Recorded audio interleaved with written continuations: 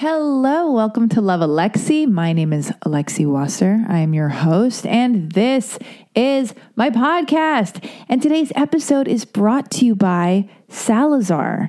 Salazar is my favorite restaurant in Los Angeles. I kid you not. It's a Mexican restaurant. It's located in Frogtown. And you know what? Yeah, it's Michelin star rated. I had no idea. Somebody just alerted me to that. I'm like, are you kidding me? Because it's like this super cool place by the LA River and kind of like a converted auto body, what used to be an auto body shop or something, what have you. And, you know, I've been there many a time. I've had a lot of wild, crazy fun, drunken nights there, a lot of sober evenings as well. Every time I go there, I have a great time. But you walk in and it's kind of like this vast desert-like place, and the furniture's all cool and the tables are colorful and all different types of people are eating there, and it's like cool and hip, but then families and just like professional, just all different types of people. And you're like, oh my God, you know why? Because people like good food. People love good food, and it's not even super crazy expensive at all, which is like insane to me. But fantastic margaritas. Get yourself a boozy horchata beverage, if you will. Get the steak, get the tacos, whatever. Take a date there, why don't you? For me, it's one of my favorite date places. It is like, you can't go wrong. When I was single, I used to go there. I'm in a relationship now. I still go there. Always a good time. And when you're done eating and drinking at Salazar, you can, cruise on over to a place called Zebulon right next door and go dancing or hear a band play and continue drinking. So it's just like perfect. It's win-win. Take your friends who are visiting from out of town. Anyway, listen, if you want to make a reservation for parties of 8 or more, do so by emailing them at info@salazarla.com. And you want their address? I'll give you their address. It's 2490 Fletcher Drive, Los Angeles, California. But listen, you can just Google Salazar LA, find out all the pertinent info. But follow them on Instagram as well at Salazar Frogtown, and you won't regret it. I just made your next date super easy. I basically just laid out an entire plan for you. So whoever's listening, you're welcome.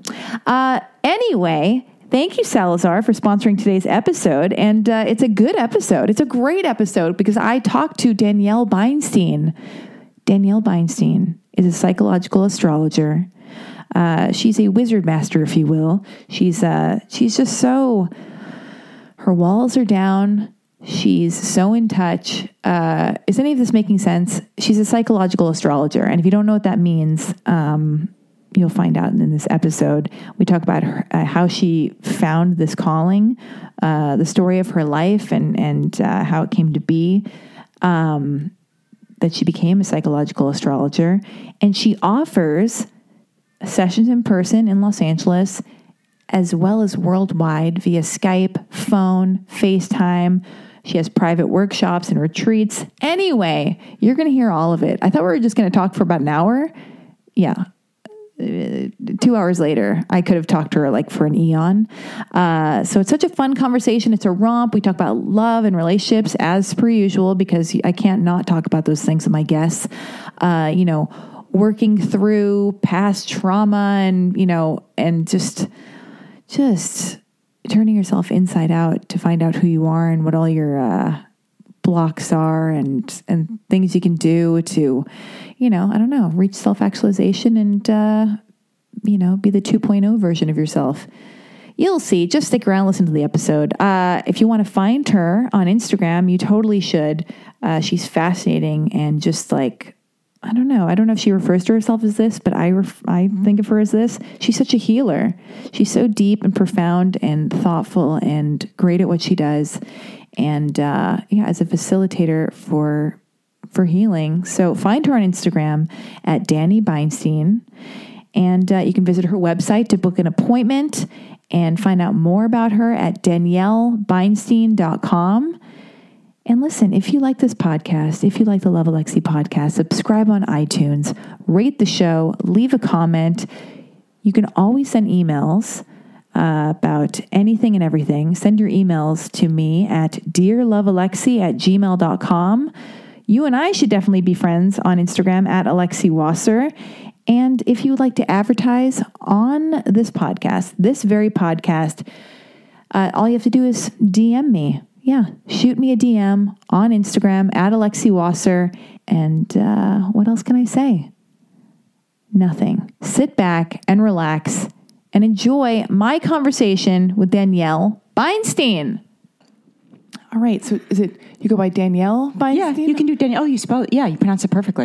Danielle Beinstein? Yeah. You don't go by Danny? No. Some people do, like my... Who are these people? Your family. Well, because also Instagram, it's like Danielle Beinstein just felt like so long. So when I created the handle, I just did Danny Beinstein. But people do call me Danny. I'm not attached. I'm going to call you Danielle. Okay. Danielle. All right. I'm Alexi. Okay. I'm like clearly just waking up. Are you cozy enough? Do you want to get in the nook? Do what you need to do. You can you can put your shoes up on there too if you want to like leave your shoes on. All right. Do whatever you want to do. I just want to make sure I'm like bossy and telling you how to be cozy. Okay. We're going to launch right into it. You're at a party in Tinseltown, and somebody's like, ask that question. What do you do? What do you say? A psychological astrologer. Psychological astrologer. Yeah. Now, unpack this for my audience, for me. What does this mean? What does this entail? Because I say that, and then most people are like, what does that mean? Tell me about that. Yeah. And then that's why I don't really go to parties, because it becomes like... Yeah. And you don't tell your Lyft drivers that either, right? No. Yeah. I'm also an introvert, so that's probably accounts for more of the reasoning. But so basically, astrology, at least when I was growing up, the idea was it was like a horoscope in the back of a magazine or a horoscope in the back of a newspaper, and it was really reductive. And psychological astrology takes into account that we are energy and we are made up of energy, and that we are made up of certain archetypes and a particular mix of those archetypes. And so what I do is I look at the natal chart and I explore all the aspects inherent to the native of that chart. Inherent to the negative of that native, chart? Oh, native. Native being the person whose chart it is. Inherent to the native of the chart. Okay, and then explore that with them. I also have a master's in spiritual psychology. Where did you get that? It's a program called University of Santa Monica, which is, they're no longer doing masters. That's all they've ever done. That's a husband and wife team there. I think maybe early 80s now, at least late 70s. They've been doing it for 40 years.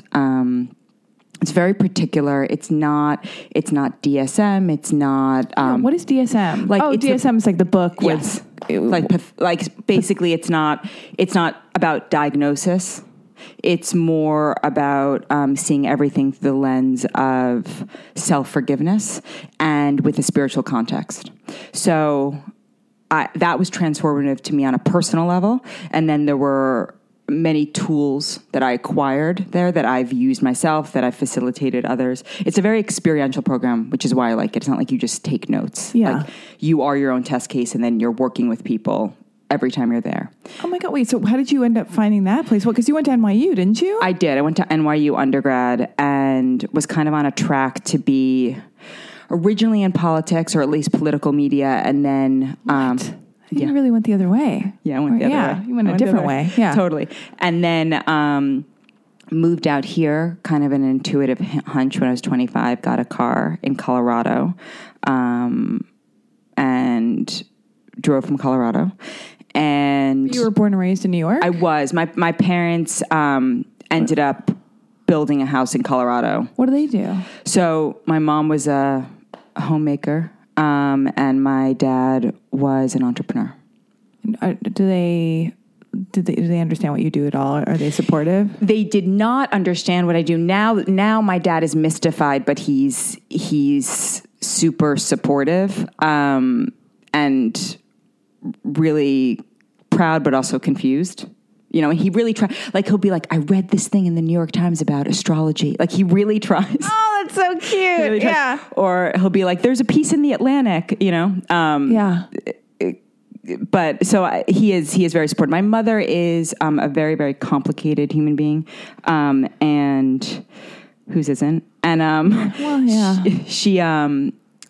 She's very kind of philosophically minded and psychologically minded, and a huge reader. And so I got that from her. And then my dad is entrepreneurial and also very psychologically astute and not formally educated. But that's why he wanted us to be. I'm one of 4.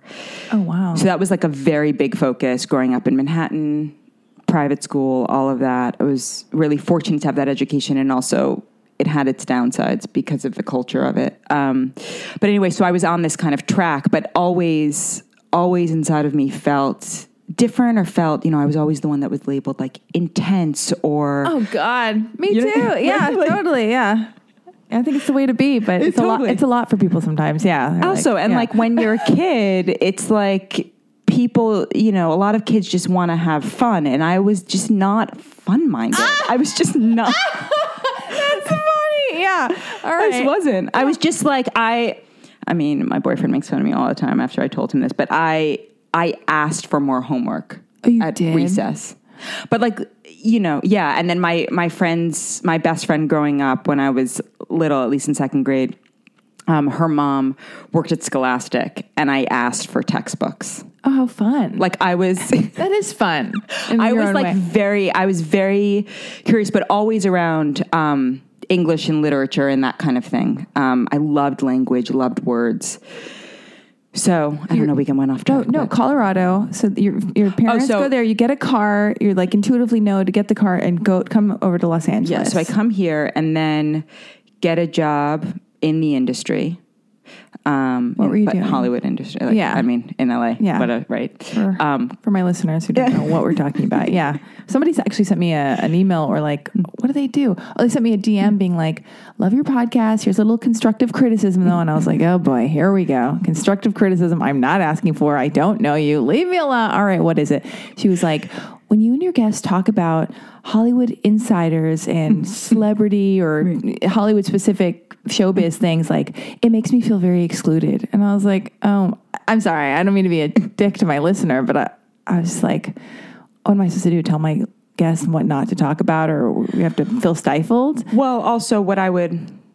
That's more about her. In a very trigger happy world. You can't even talk about Tinseltown. Right. And so I think to me, the opportunity there, and this may sound nauseating, but the opportunity there is, I feel excluded. Why do I feel excluded? Where does the root of that feeling of excluded come from? Yeah. How can I heal that to feel more belonging? And then come at this with curiosity rather than, put it on me like I've done something wrong to her. Yeah. But I mean that there's just so much projection and mirroring that happens in our world and with social media, and we're so niche, and at the same time, everybody wants to feel like they're a participant. So they want to feel included. Yeah. But at the same time, they're also drawn to things that are exclusive. So it's yeah. And then I get all defensive and reactive when I don't have to. I don't have to be this way. But okay, so you come. So what were you doing in Hollywood in showbiz? So I was working for an entertainment law firm, which is kind of like working for an agency out here. It's like, and by that, it's like you get an insider view of Hollywood. Yeah. And what did you see? What did you notice? Oh, well, God. So the big part of my journey was because I had a very dominating father, but also one that I felt very close to. My father he kind of played all roles to me. So I was very, very close to him. And so whenever I would go in the work world, or even like when I was in school, when I would have male professors, I always sought their approval.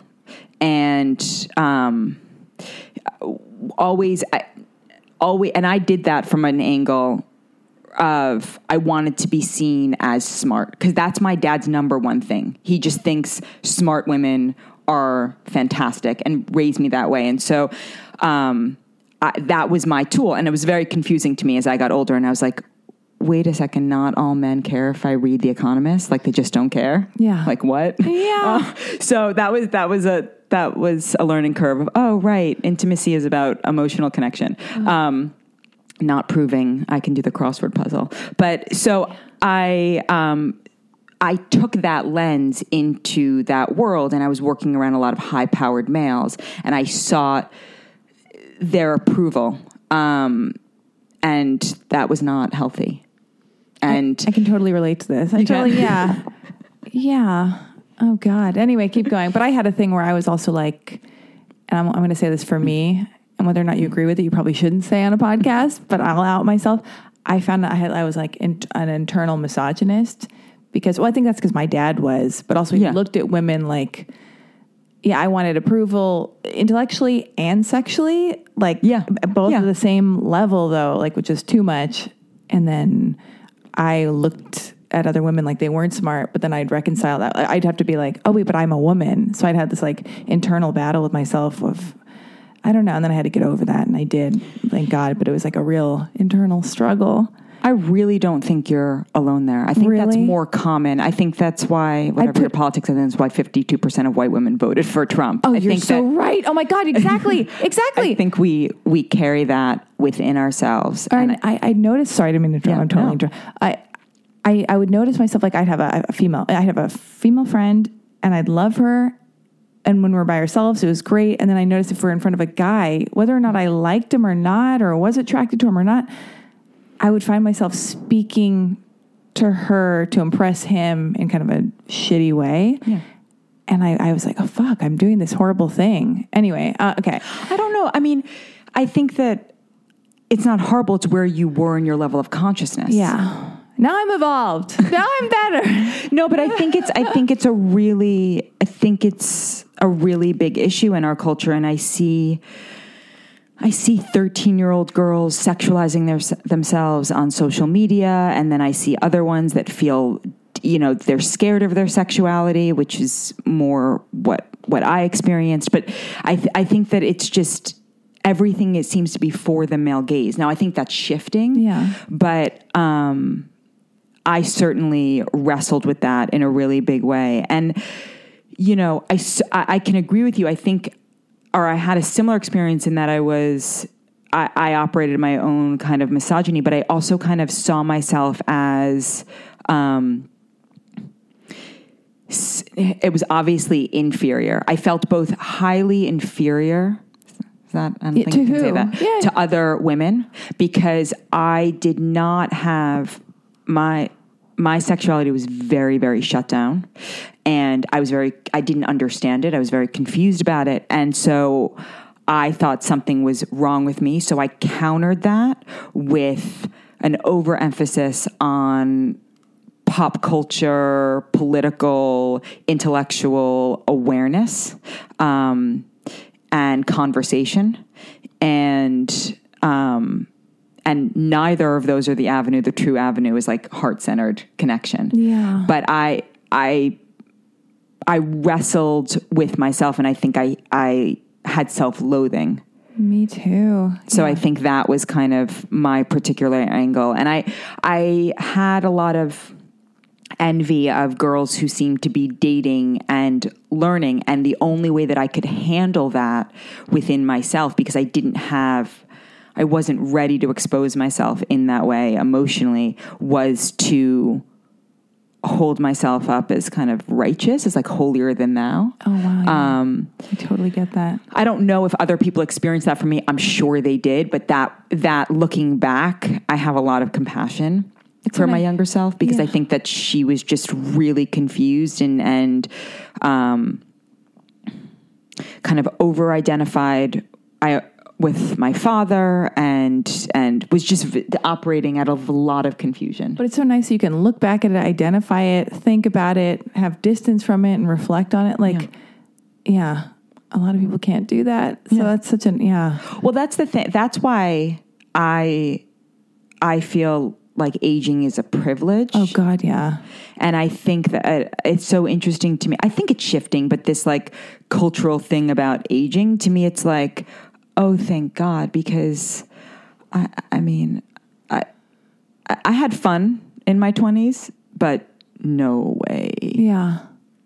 When I want to return there. Oh God, I was fronting so hard. Yeah, oh my God, fronting. Yeah, and my thing was not being self-righteous. Maybe kind of my thing was like just making jokes, like being the court jester or something, being sarcastic, or just like trying to make people laugh and prove how smart I am, but make jokes all the time. And anyway, it's exhausting. I think it is exhausting, and I think we're all aging so great now, though, too. I do too. I feel like I look I'm better. I have so many friends. I have a really strong friendship group. Stop bragging. Just who are- kidding. who are- Okay. All right, you got friends. That took Very a lot cool. of work.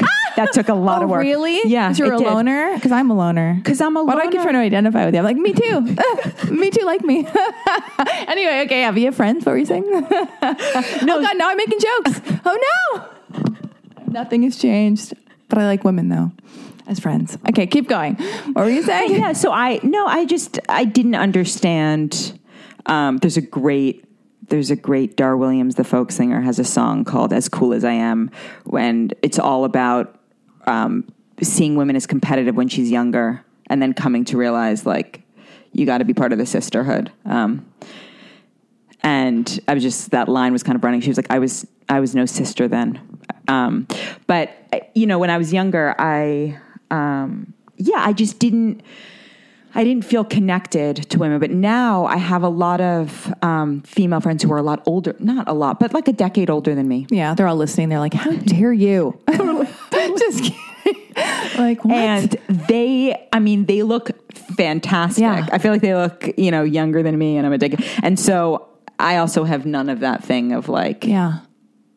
I want to be, I don't know. I agree. I think we're on a physical level, but I actually think it's actually at a deeper level, a spiritual, emotional thing that's shining through the skin. Is that true? I don't know. That's my theory. I think it's because I'm so emotionally stunted that if I got psychologically healthy, my whole face would just drop.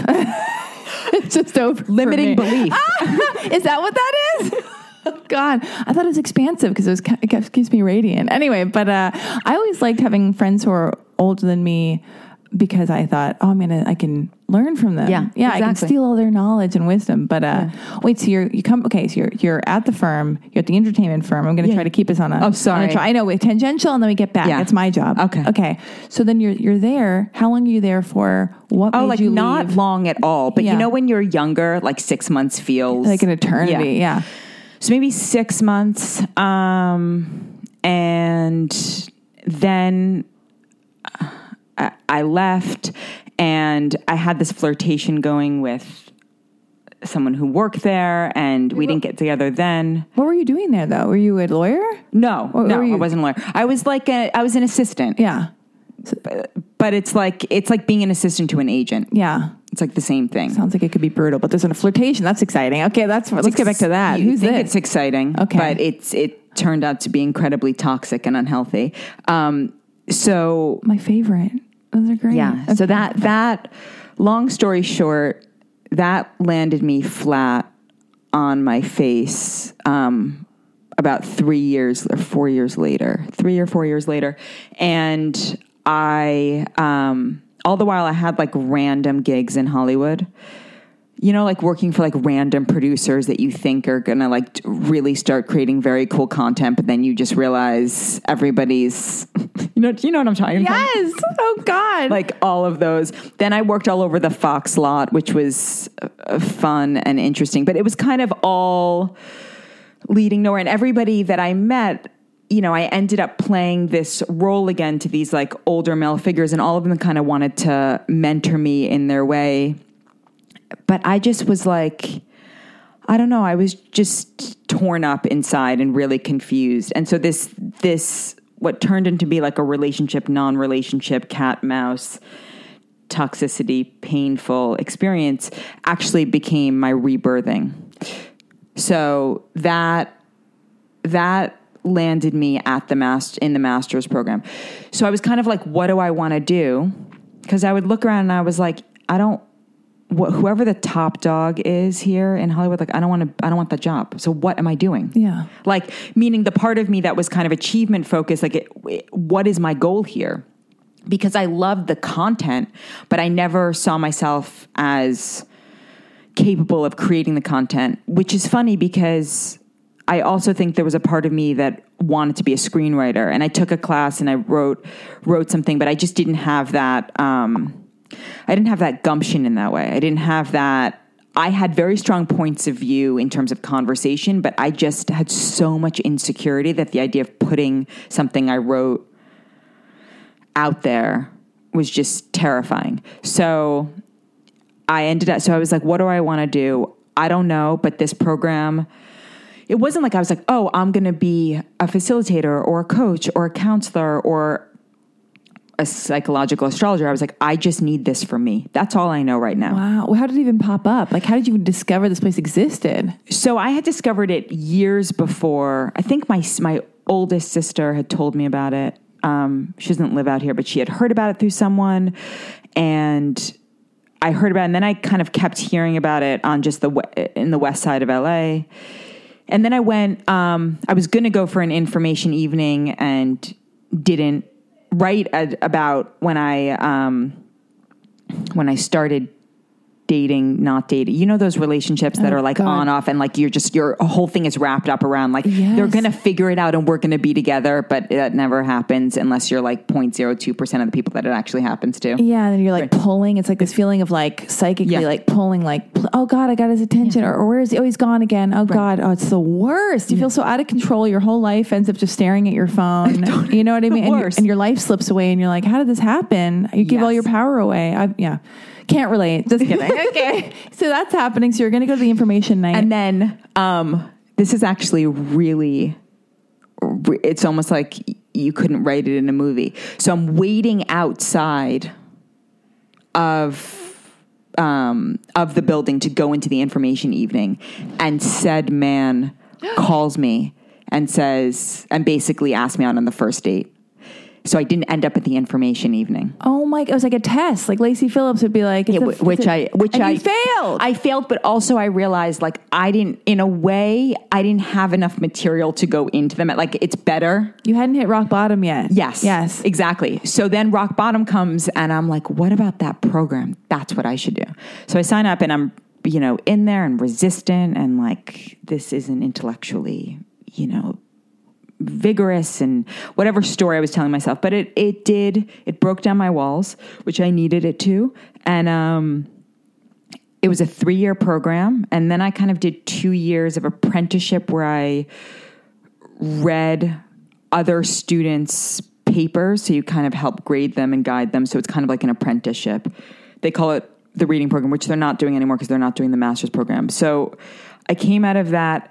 But as I was at that program, my friend Paula Malitz and I started these new moon circles, just kind of like on a whim in her home in Venice. And we started out, we were like just paperless post, just like donation based. Yeah. And what would happen at these new moon sessions? I would talk about the astrology and we would facilitate manifestation, and we facilitate writing intentions, which is essentially manifestation. So that started in 2000. We started that in 2013. We did it for 3 years. She then went on to found Women's Space. Okay. So I don't know if you've heard Women's Space in Culver City. Oh. It's a space just for women, but she's continuing to do the circles, and I transitioned into doing full-time one-on-one work. So anyway, that's kind of how it all transpired. Oh my goodness. But there's a kind of, I'm missing a key component, which is about 3 years into doing those circles, in September of 2016, I had been teaching meditation at Unplug Meditation, which is in West LA. I did when I did your 5-minute meditation on the website, and I was like, this is amazing. I was like, I feel great. I think it was like midnight last night. I wanted to feel like refreshed and like just whatever. Yeah. I was like very happy with the experience. Just 5 minutes. That was over. Yeah. And I was like, I felt good. Okay, keep going. I love that. Oh my God, that makes me so happy. Yeah. So I did that. And then September of 2016, I was like, I was living at my sister's, I have 2 older sisters, one of whom had moved out here. I was not financially self-sustaining, but I knew that I was on a path to something. So I was like, okay, this is what I'm going to do. I'm going to put everything in storage. I'm going to tell Unplug, I'm taking a month sabbatical. I don't know what's going to happen on the other side of that sabbatical. And I am going to drive up north in California and just kind of go on this road trip. I'd set it all up. I was going to stay at a bunch of different Airbnbs. Day 1 of the road trip, my car flipped 4 times on the 101 and I ended up upside down, sideways, and diagonal on the 101 south. I'd been going 101 north and I had a near-death experience.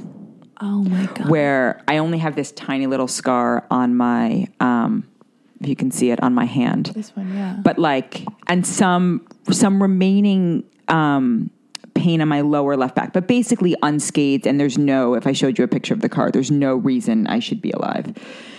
So that, I don't know, I'm not going to pretend to know the mystical components of it. I know something happened that was enormously transformative because first of all, I didn't think I was coming. I remember the moment where I thought, oh, this is it.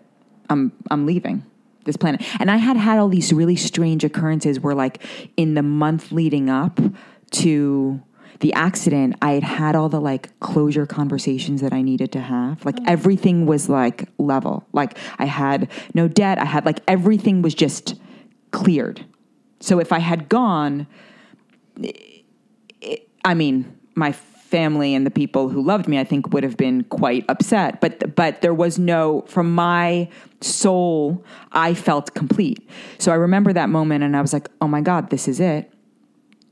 And I remember feeling like a peace that felt like ecstasy because I knew that I didn't have control. I knew that what was happening and there was no way to control it. I have no idea what caused it. To this day, I don't know what caused it. There were tons of witnesses.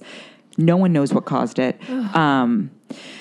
So I remember going, okay, well, if I'm going to be here, the one thing that I've never had the experience of is falling in love. Oh, really? I was like, I've never had that. I've fallen in infatuation. I've been obsessive, but I've never had true love. And I was like, if I'm going to be here, I'm going to have that experience. And I had this vague feeling of like 6 months to the day. 6 months, I'm going to meet someone. And then 6 months to the day, I met my now boyfriend in a coffee shop in Venice. And, you never know what happens in relationship or how long two people come together. But he is... I feel like the great love of my life. And it's not easy. We come from very different backgrounds but the expansiveness and the learning that has occurred in this relationship and the level of heart-centeredness and soul connection, it's been transformative. So I don't, and my work kind of just reached a new level. So I don't know what happened exactly in that accident. When I went back to the USM, I went to go speak to the head teacher, and she had said to me, because I was just like disoriented, like, what is this? What just happened? And she said it was a spiritual convergence. What does that mean? I don't still quite understand, but I guess it's the idea of like everything had to come together in that moment because to realign me with my soul's purpose. Oh my God. Yeah. So, here I am, this like, Jewish New York girl, or raised Jewish. I felt very drawn to Christianity since I was a teenager, but raised Jewish in Manhattan, like academic, certainly had my share of trauma, but nothing in comparison to what a lot of people experience. And I don't know. It's like it's just so strange to me that this is the path I'm on. Yeah. But yet it feels so in alignment. I'm just listing all these things not to make it about me, but it's shocking because my car, I was on a freeway. Yeah. This was like a little while back. Yeah. And I was driving. I didn't know what happened. I spun out. I did like 6 donuts. Yeah. I was really high up. I like started going backwards, like just careening towards the guardrail. And if I had, like, you could go to this guardrail to commit suicide, to jump. Yes. It's so high up. And I just remember thinking, I'm going to go over the guardrail. And I remember having this moment, everything's in slow motion. Yes. I'd never done donuts before. I didn't even know that's what they were called until people referred to them later, like spinning around 6 times, going around in slow motion, feeling totally out of control. But it's slow motion. I'm thinking, oh my God, this is how I'm going to die. Like, you know, like that's why I can relate. I'm just, it's surreal. It's surreal. And I'm like, talking to my angels all of a sudden, and I'm like, oh my God, I don't want to die. I don't want to die. And I'm saying like, and this is embarrassing, but whatever I'm saying. And I'm like, I didn't even get to make my movie because I do write and I want to make my own feature film. I've been saying this forever. My listeners are probably like, make it already. But anyway, and I hit the guardrail and all the glass exploded from the back of the car in the back car window. I ricocheted back into the middle of the freeway, stopped. No cars have been going. It was just me on the freeway for some reason. But when I stopped in the middle of the freeway, all of a sudden, all these cars started coming around the bend, and I'm stopped in the middle, and cars are coming at full. Were you conscious through all this? I was conscious through all this, but it's all happening in slow motion. And then I got out of the car, which I now learned you're not supposed to do, but I did anyway. And somebody I knew drove by. It was really weird, and they helped me through. Anyway, all this stuff, But yeah, that kind of moment, I don't think I forget how important, when you tell me the story, I'm like, oh my God, a spiritual convergence and all these things and what comes to mind and like what pops up in slow motion. And you're like, fuck, like we all know we're going to die. We just don't know when and how or when our souls are going to leave this body. But yeah, it's such a shocking thing to be like, oh, this is how it's going to be or to be, and then to get through that. And it's important to remember the significance of moments like that. So you're just reminding me of not to make everything about me, but just to relate to what you're saying. And I mean, I've had a lot of relationships, and it's a very hard thing for me to have relationships, even though I'm addicted to love and I love codependence and all these things and all that. But when you're talking about how you're the love of your life and you're learning all these things, I have a few things I want to say, but I'm in a relationship. I did Lacey Phillips partnership thing, and because I had hit rock bottom like really hard, like after a few really bad relationships.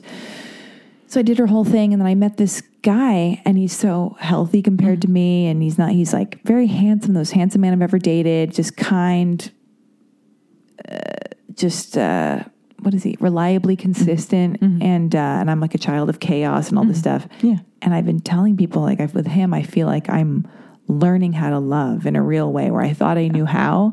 When you say like obsessive compulsive and in lust with a person, or I want to own someone, it's an ego thing. I want to cast a spell. I want to win him over. Like, but I've had long distance things and this and that and like addict boyfriends and codependence, and I lose myself, and it's just so I can lose myself so I don't have to do my own life. So I can, like you had your thing with the person. Yeah. And so as hard as it is with this relationship I'm in right now, because it isn't easy, because he doesn't let anything slide, like I know what that's like. Oh, I'm like, I'm like, okay. Yeah. Really? I know if I use the wrong, a rude tone. Yes. If I'm a dick. Same thing. That's not, it's not okay. You should say I'm sorry. Yes. And I'm like, oh my God. Oh, now I've ruined everything again. Now I'm the worst. And then I just feel all this shame, and then I'm angry, then I have to put it on them, but it's because I'm embarrassed by my own behavior. Yeah. And so it's like with this thing, it's like, it's been so wonderful, so beautiful, so cathartic and lovely and meditative. And when it's great, it's great. But then there's this other side where it's like, wow, I'm really forced to learn. I thought I knew what love is, but or love was, but I didn't. And I'm learning, and it's great, but it's also like, whoa, it's like I'm going to college for learning how to love. So anyway, I just like everything. I feel that I completely can relate to all of that. And, and yet I'm grateful for it. Yeah. Grateful. Okay. But did you need to use that tone? He's like, you would never use that tone with your clients ever. And I was like, that is true. Yeah. I mean, He's like, I feel like you're beyond loving with your clients, which I am, because I'm in an unconditionally loving space. He's like, but with me, sometimes you can be harsh, but I have to say that I've been doing better lately. Like, me too. I feel like I've really kind of a little bit. Yeah. But it's a process. And I think that it's like, when you're raised in a home where it's chaos and it's withholding and it's, the love is conditional. Conditional love. And there's narcissism. How are you reflective of me? And I mean, I think that's so common because I think that there are so many children, especially millennials, who I see who are were raised by this idea where they are reflections of their parents. So they have a core anxiety of wanting to appease their parents. And then they think, oh, love means I have to be perfect, or love means I have to achieve, or love me, instead of saying, oh, I'm inherently worthy. It's like that Oprah thing of like, I wish everybody could learn like their core worthiness is the thing. And it doesn't mean, it's deeper than like material. It's like belonging and respect and dignity and feeling heard. And I think that these things are the fundamental desires that we have. And I think in a culture we live in LA, right? But in a culture that at least coastally is all about external achievement, it can be really confusing because then we apply that objectification to our partners, and our partners aren't objects, they're souls. Oh, yeah. I want their validation. It's like, Or conversely, they being this person validates my existence. Oh, God, that's just too much pressure. Yeah, it's just too much. Or, I mean, it's hard to have true intimacy if you're seeing someone as an object.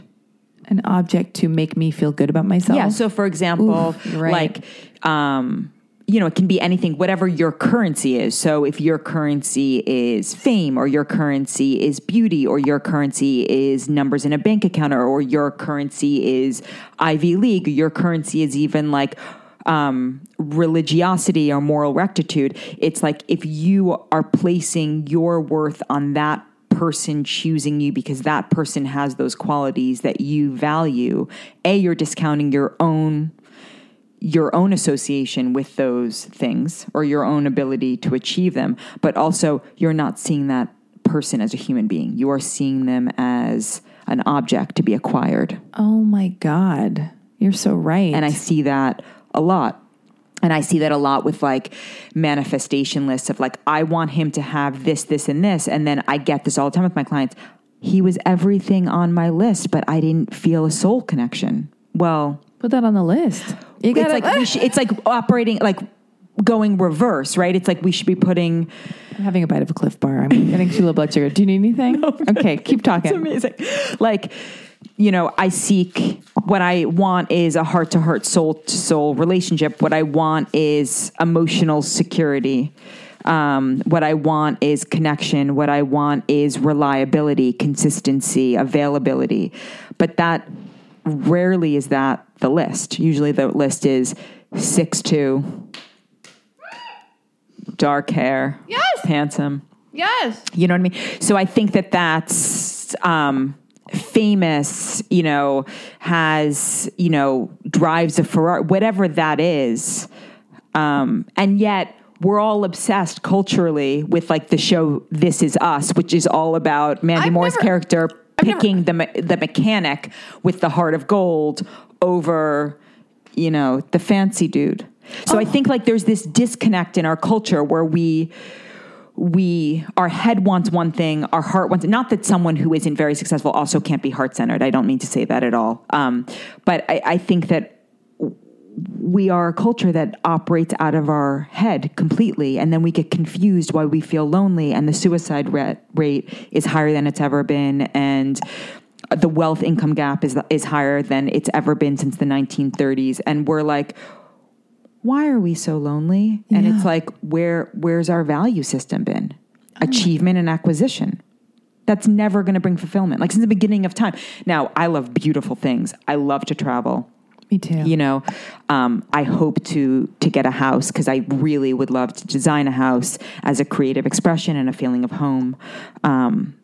So desire is a part of being human, but if it's never going to fulfill, the childhood wounds, it's never going to. And like the funny thing is like all the people who are the most successful say that. It's like Jim Carrey's famous quote, right? It's like, I wish everybody could be rich and famous so they saw it wasn't the answer. Yeah. But until we get to whatever our bar is, or we climb whatever our particular mountain is, we tend to go, no, but I'm telling you, like, I know that I would be happy. Yeah. And then we get there and we're like, wait, why do I still feel empty? Yeah. Yeah. I feel like I have chosen the mechanic with the heart of gold, even though he's not a mechanic. No, but you know what? That's not to say that, you know, that there aren't very successful men who are very heart centered. Right, you already said that, yeah. But we get it. Don't worry. They hear you. But because I used to always think, this is a horrible thing to admit, but yeah, I always want like a famous guy or a guy. Not that I wasn't attracted to them. Somebody just making all this noise out there. What's going on over it? Anyway, whatever. Oh my God, it's a garbage truck. Perfect. Anyway. But I'd always want I'd want to be a successful director or well-known or respected. Really? Is this garbage truck? Oh my God, I've never podcasted this early. I didn't know that the garbage truck on a Thursday. It's a Thursday. Okay, whatever. Anyway. And then I realized it's like I was trying to swim up to get real close to what I want to be and then hide behind the man. Exactly. Or if he's really successful, then I can identify with his success. Then it's mine, but it isn't really. That's exactly what I'm referring to. Yeah. And now I find I'm in this thing where I'm like, because I wrote on my list for the Lacy Phillips partnership workshop thing, it was like, oh, by the way, it was like 8 pages of this huge, like blank, unlined, Blick notebook or whatever, like as if I was like a tweaker on like methamphetamines, whatever, front and back side of everything I want. And it was like, tall, dark, handsome, whatever, down to like the kind of car he drove. Yes, I wrote that. Anyway, I'm a monster. I'm not. Okay, I gotta stop saying these things about myself. Anyway, but for me, human. I'm human, and I can't. And you live in LA. I live in Los Angeles. It's not. It's true. It's not a lie. But I was like honest. I can trust him. Integrity. Like so, all of that. Not a cheater, reliable. Like that does what he says. Says will do whatever. Right. And I can't believe it. And then when I talked to him, and one time I asked him, I was like, how would people describe you? And I think I was like testing him, wanting to fight somehow. And he was like, reliably consistent. And then I was like, how would people describe me? Like, and he was like, emotionally unstable. And I was like, when he's not wrong. But anyway, I don't know, yin and yang. But I made sure that's so important. That somebody's not a cheater. They're not a liar. They're not a sociopath. They're not like anyway, but I can't focus with this garbage being taken out. I think, what, honestly, growing up in New York City, this is ambient noise to me. It is? I barely notice it. It adds another layer. Yeah. Okay. All right, good. It's just, we're metaphorically taking out the garbage, exactly. So it's all good. And it's texture for the podcast, for the pod. That's so gross. Anyway. Where are you from? Are you from here? Born and raised in Hollywood. Really? Which is so funny because I'm like, and I'm not going to give my address out, but I live so close to Erewhon, and then you see everybody who like gets off the bus to like be famous and Erewhon is such a scene. My boyfriend won't even go. He literally won't walk in there. He just is like, I can't, the scene it's too much. Insane. And I'm like sauntering in. He's like, did you really just spend like $5 extra on a stalk of celery? I know. That's what everybody says. It's like $40 on an avocado. That's like the running joke. And I've had the pleasure of like watching my boyfriend because he's British. And really? I'm with a Kiwi. You are? Yeah. Oh, I was with an Australian guy for like 5 years. Oh wow. Yeah. Now I've been my British boyfriend for like a year and a Commonwealth. half. It's really exciting. The Commonwealth. Me too. And that's texture to our life and our relationship too. Yeah. But I've had the pleasure of like, because he hasn't lived in Los Angeles that long, definitely not as long as me. I was born and raised here. But now, he had never heard of Erewhon, never been there. And now he's gone from never having heard of Erewhon to like being able to make Erewhon jokes. Like, yeah, Erewhon, am I right? Like, oh, what's that all? Like, oh. And I'm like, this is amazing. Like, you're really LA now. It's very LA specific. Yeah. Erewhon is extremely LA specific. My listener is going to be like, there she goes, talking about Erewhon. What's that on the inside? It is a grocery store. It's a very highfalutin. Upscale it's a grocery store. A lot of all organic. All organic, uber expensive, the place to be and to be seen. But yet, it's very expensive, and yet I love it. Like the plates where you can get like the protein, like the salmon with the 2 veggie sides. We're getting real inside crazy. now. It's not crazy. It's like $12.99. Yeah. And it's better than if you went to a restaurant. 100%. Yeah. Anyway. I remember once I said it to my boy. I was like, this is like 16 or whatever, $16, $12. He's like, oh, really? That's a lot of food for that. Okay, that's not terrible. All right. He's All right. like, not the $7 celery. It's not $7, but I bet it is. Erewhon wins this round. All right. Okay. We're back into Erewhon. And yet I still go there because it's close. And there's something about it that makes me go like, if I'm in a good mood, I'm like, I'm into it. And then if I'm like, totally. Yeah. If I just haven't eaten or I'm, whatever, I'm stressed, then I'm like, oh God, what are we going to walk into at Erewhon? Yeah. But anyway, what was my point in all of this? Erewhon, life, USM, boyfriends, learning how to love, Lacy Phillips. I was actually on the phone with Lacy an hour before my accident. You were? Maybe not even an hour. Oh my God. Before my accident. She did this. Lacy's to blame. She cast a spell. And she said to me, she's like, we were talking and I was very heightened emotion. And she was like, something major is about to happen. No, she did not. Yes, she did. Yes, she did. Absolutely. 100%. She absolutely said that. And then it happened. And then she was like, I remember her like, I think it's on my Instagram where she's like, oh my God, I'm freaking out.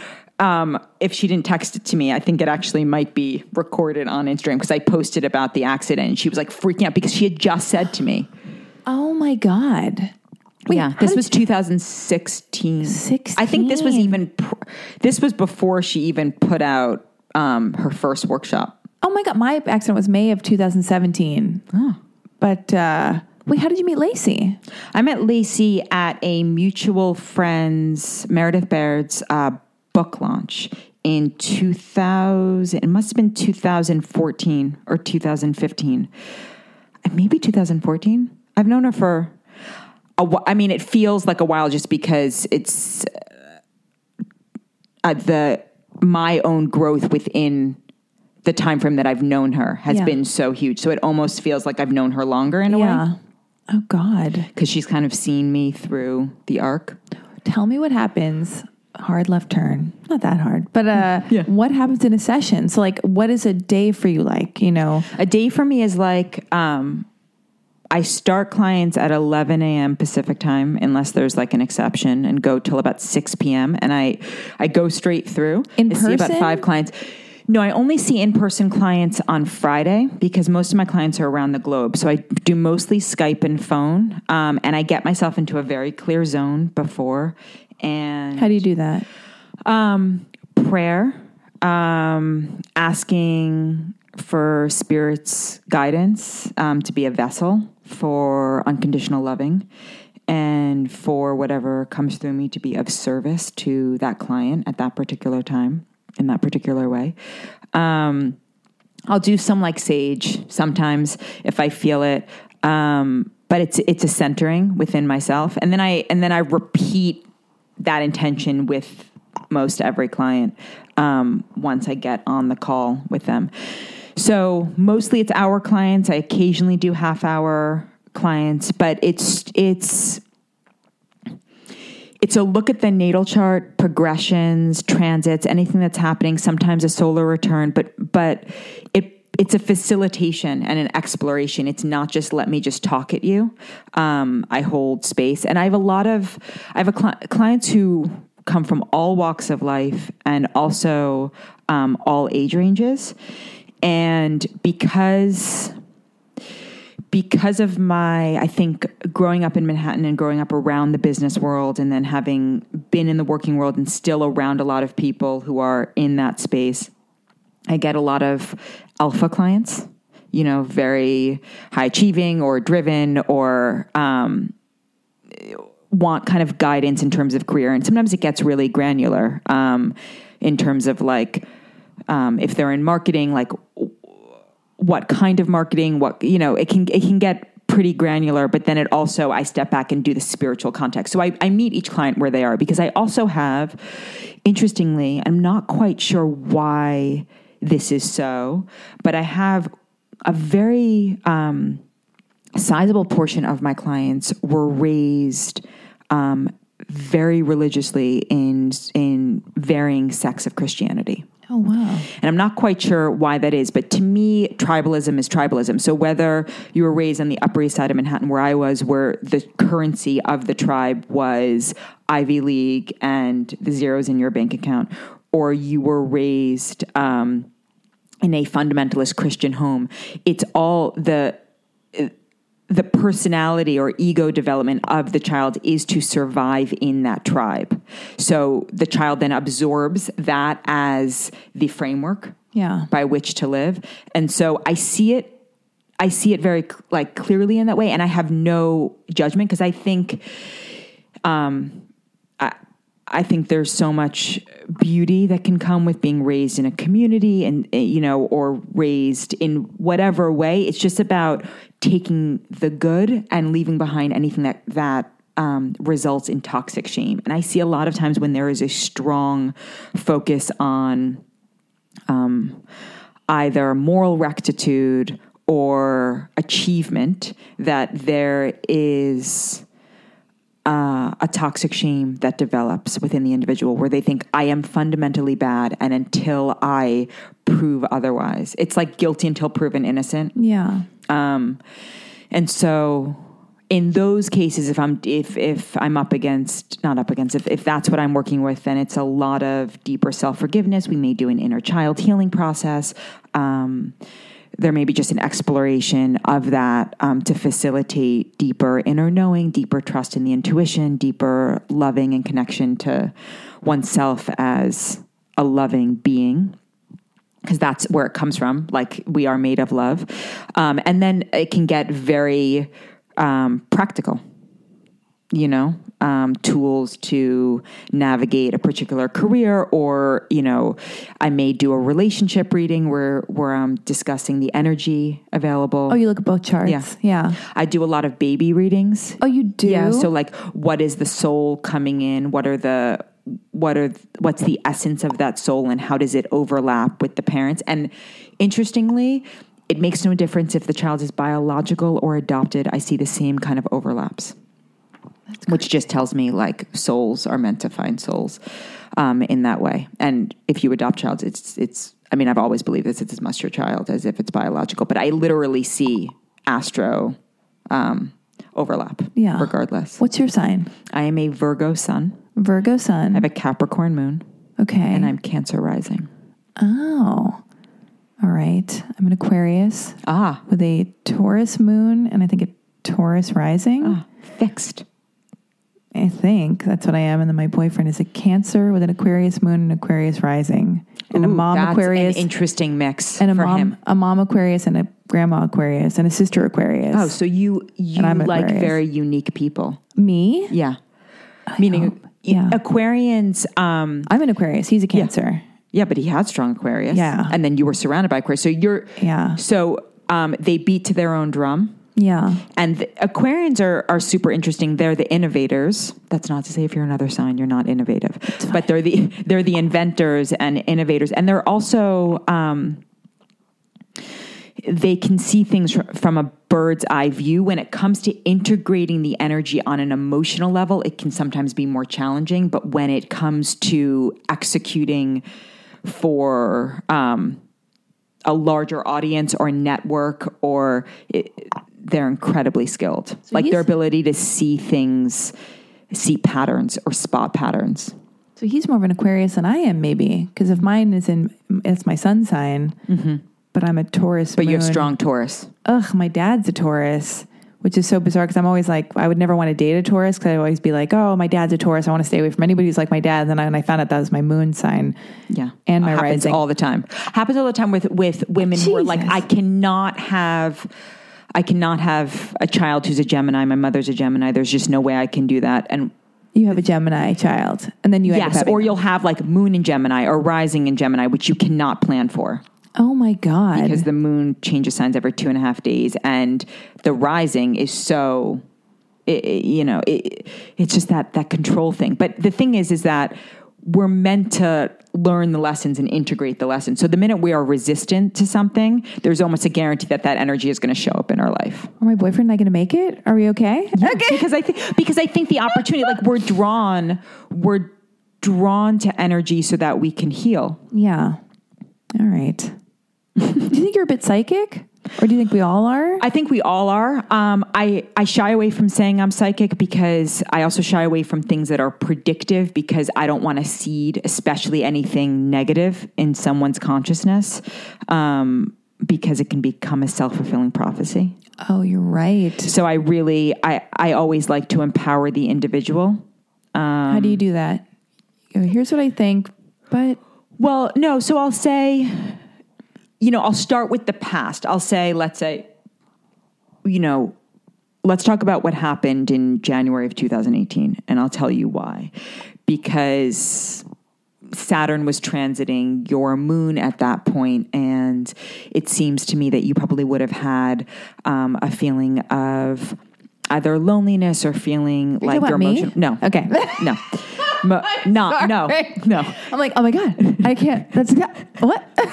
Emotional. No, I'm not. I don't know what your chart is. I need more emotion. coffee. I mean, I don't know the details, Yeah. but Saturn was not conjunct a Taurus moon in Keep going. January Sorry. 2018. But I'll say so. Like, what was happening? So we start kind of. Sometimes I'll start there, and they'll say, "Yeah, this was what was happening." I was like, "Okay, so that same energy, you may find version 2.0 surfaces, but the thing is that whatever you've learned, you get to bring that to this. So it's going to be less challenging. So it's not like this is going to be a really hard time. It's like life is peaks and valleys. Yeah. So I tend to deal more with the present because how we react, or more appropriately, how we respond to today shifts our tomorrow.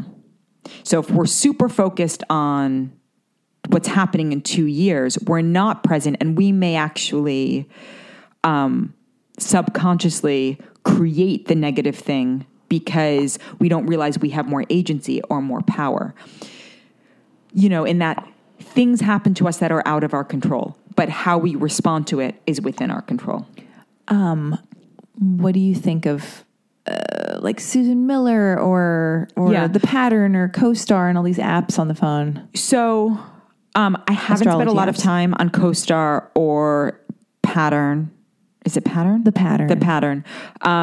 Susan Miller, her approach is, in my opinion, more of the surface and the kind of practical, like this is going to happen. Like, don't sign a lease on a new home. It's geared towards a very specific segment. It's not about seeing oneself as energy or... I mean, I don't know. I don't even think she does one-on-one readings anymore, but it's not so much about facilitating agency within the individual, which I'm more about. But I think there's a place for everybody. I don't, and she was kind of one of the first in a way, to not legitimize, but yeah, especially, and I think in like the fashion set in New York, but my energy is completely different. Also, I find that she can be a little bit doomsday, and then people are afraid, or conversely, like people can be Pollyanna, like, oh, this is going to happen. And there's an expectation hangover that can occur because people are like, wait a second, I was waiting. Yeah. I used to be so into her, and then I got so disappointed, and then all of a sudden something shifted, and I was like, I'm not into this anymore. Yeah. I deleted that app. I deleted the app. No thanks. CoStar is too confusing for me. The Pattern. It's a lot. Yeah. And it's a lot of like, it's information, but like. It's too much information. What does that mean? And so I don't even like the layout of the app anyway. Yeah. All of it. So that's not my approach. I just put out a workshop, which is about especially the signs, the houses, and the planets, and really helping people to discover how that energy shows up within their own life. It's more like self-therapy than it is, this is going to happen to you. Oh, yeah. Tell me how we find you and what's available on the website so my listeners can be like, oh, my God, I'm interested in, just what are the choices? So my website is just my name, DanielleBeinstein.com. And so there's a workshop. There's an Intro to Astro workshop on there. I will be putting out a chakra workshop as well, because I do that work as well. And then you can sign up for a session with me just directly.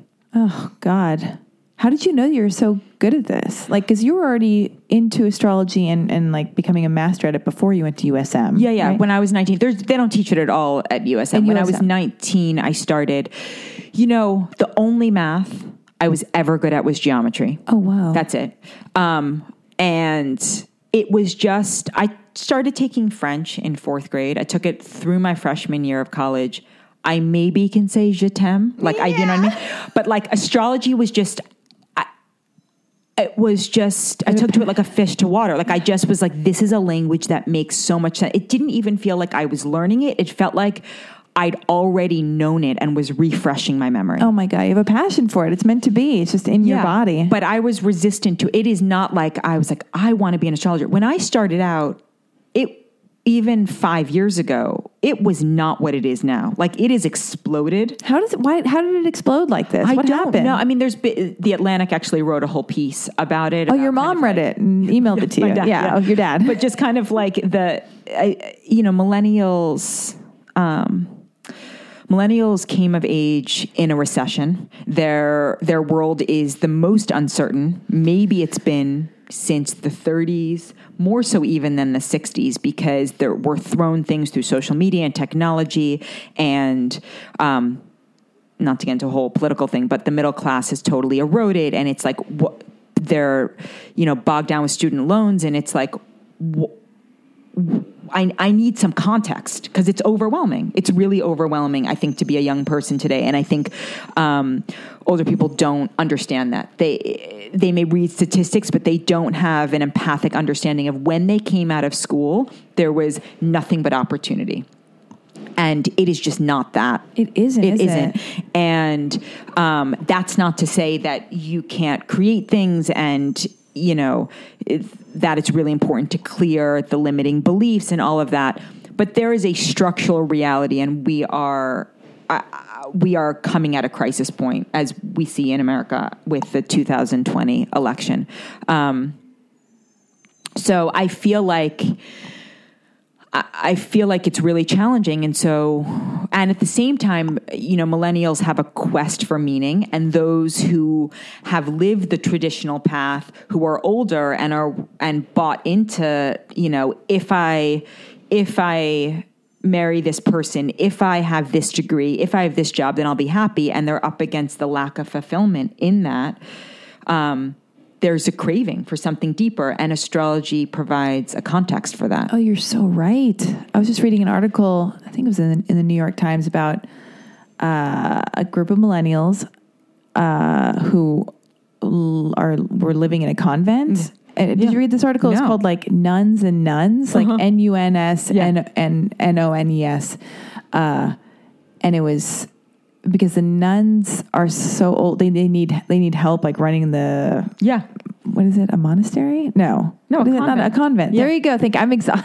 I think monks live in a monastery. Monks right? definitely do live in a monastery. I you know what? I'm not even going to edit that out. That's just where I'm at today. Okay, but and it was interesting because like in the article, it was just talking about how like they are craving a sense of belonging. They're so fascinated by the nuns because we're spiritual, but they're not religious, and they're looking for something. Millennials are looking for some kind of thing to root them, to ground them, to feel, because, I don't know, marriage and religion are not cool or not what to, but nowadays or like they used to be or something. And then and so now, and yet we're like so hungry for something that grounds us. Yeah. And they're angry. I get it. I mean, the boomers in many ways stole their future from them. And I'm like an exennial. I'm just on kind of the... You're an exennial? Yeah, I was That's born what it's 1980. So if you're born between 1979 and 1981, it's basically like you graduated high school. Really, you probably didn't have a cell phone. You definitely didn't have a smartphone. Yeah, I was born in 81. Yes, you're an exennial. But I looked it up on Wikipedia. I remember dial-up, but I looked it up on Wikipedia. It said if you're 81, I'm on the oldest millennial. Yes. 81 is a millennial. I'm sticking to it. Totally. But you see, so it's like, it's really, we had this idea. I remember my dad saying to me at one point, because he grew up in poverty and did very well, and he didn't have a formal education. But I remember him saying to me not so long ago, he's like, I had this dawning realization that your generation, the idea that like you were going to do better than me is a much harder concept. Like, not that he doesn't believe in me, but just the idea of like my generation is up against so much more than his gen. He's like, in my generation, it's like I didn't need a degree to start what I started. And he's like, a lot of it was just like chance. I met this person at this time and they they encouraged me to do this. And then I got this job and then I started my own thing. And he's like, I don't see that. What I see is like, you need 5 degrees, and so there's so much uncertainty in that. And at the same time, Gen Xers or boomers are shaming millennials, like, don't spend $5 on a latte. And they're like, F you, that's my only like pleasure. Yeah. So I think we got to go to Erewhon sometimes, totally. So I think that, I understand the kind of, and I have it. Listen, like I do very well, but like I can't afford a house in Los Angeles on my own. Me neither. And like 10 years ago, I could have making what I'm making now. Oh, you're so right. And like, that's actually the same for me. Where do we go wrong? What happened? That's what I'm saying. Well, we're at a point. Yeah. It's like, but that's a very real thing, So is everybody a late bloomer also? Because we're like, I think it's more complicated than that. I think it's that, you have a confluence of events. You had Silicon Beach coming. You had the tech came to LA at the same time. Foreign investment in American, I'm not an economist, but as I understand it, foreign investment in American property is through the roof. So people, Chinese, Russian, they just buy single family homes and just as a way to park their money. And then they just sit there. So that drives up the cost. I mean, I know that New York is trying to counter this, but it's an issue. So it's driven up all the costs. Like New Zealand, you can't buy if you're a foreigner anymore because it drove the prices up so high in places like Auckland that New Zealanders could no longer buy. Does your boyfriend own a house there? No, he doesn't. But we talk about that because he's a citizen, so he can.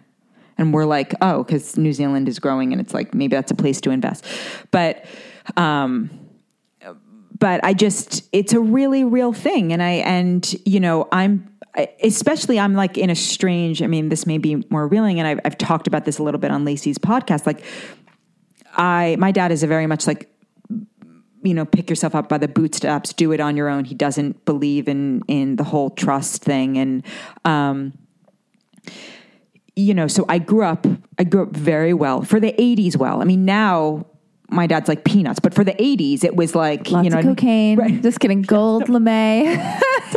Just kidding. But it was but really it's just, I talk about this all the time with people who are in their 40s and 50s, how like growing up, well off in the 80s and what it is today is like, exceptionally well off. And like,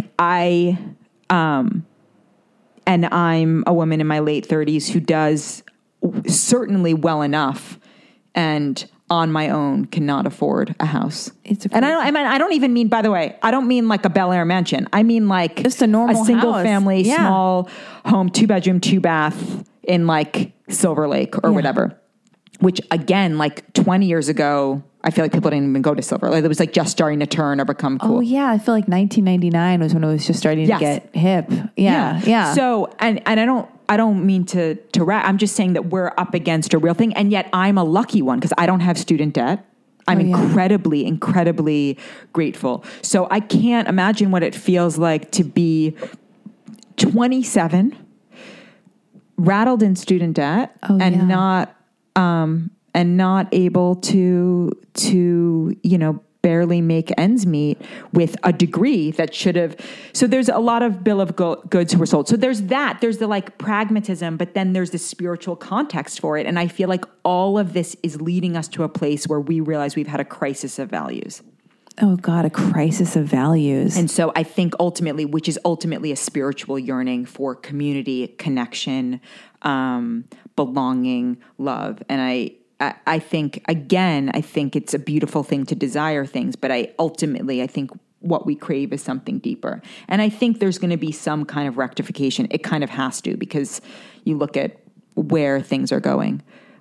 Maybe love is my religion. Yeah. Isn't that like a thing? Isn't that a song? Is this a John Lennon song? Love is my religion. Is that a song? It? Oh my God. I'm tone Sorry. deaf, but I think no, you're great. no, I'm tone deaf. There's not even. I'm like terrible at most things, but I'm good at what I do. Like I have zero athletic ability. I cannot. Who wants skate. it? I don't know. Skate. Who wants to go skating? It sounds terrifying. I don't like to go. Yeah, there's that roller rink, Moonlight, not to get too inside again, but that Moonlight rollerway, right? In the valley where it's like old time. You look like from the 70s. That's my nightmare. Oh, I'm like 5'11 and a half, 6 feet. Get Which me on is roller. amazing. Well, thank you. But get me on roller skates. I'm like, this is terrifying. What was that like growing up and being tall?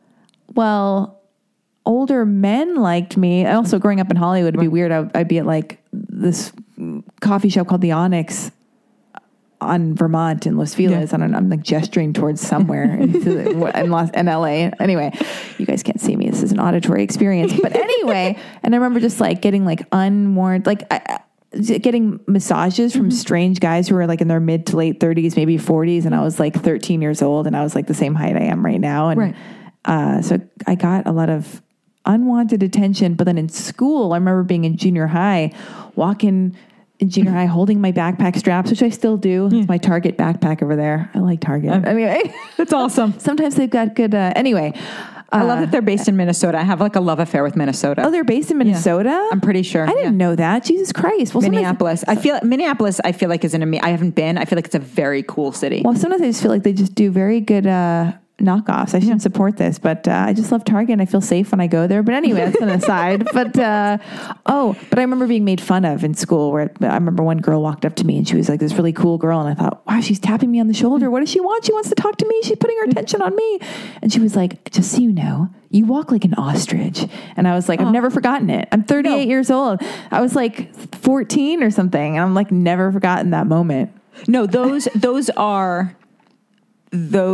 are indelible memory. I feel like, and it takes work to like heal them. Speaking of like Lacey's work, there are memories that I have had like that I've had to go in and heal. Yeah. That's also what I learned at University of Santa Monica at USM. My aunt went there. Really? By the way, I was just trying to figure it all out when you said USM. I was like, yeah, her name's Jasmine. Oh, I don't know if you knew her. I don't know. Her name's That's amazing. Jasmine. Yeah. That's all. But I didn't get all the I know a info. Jasmine, but she's younger than you, so That makes no sense. That's my aunt. Yeah. But anyway, so you learned to heal. So one of the courses was healing of memories. So we had to go back. We worked backwards through the age stages, healing memories throughout the age stages, and so that I really was taught how to facilitate the healing of memories, and did that for so many hours. So that's something that it's a tool that I really use in my practice because I've firsthand, I see the effect. You do? In myself. And then I've seen the shift in facilitating others through that. See, I just give up so easily because I did so much of the Lacey work. Yeah. I did all the courses. Yeah. And, Have you ever had a space held for you while you're doing it? Meaning, have you ever seen someone to help facilitate? Sometimes it's just the holding of space.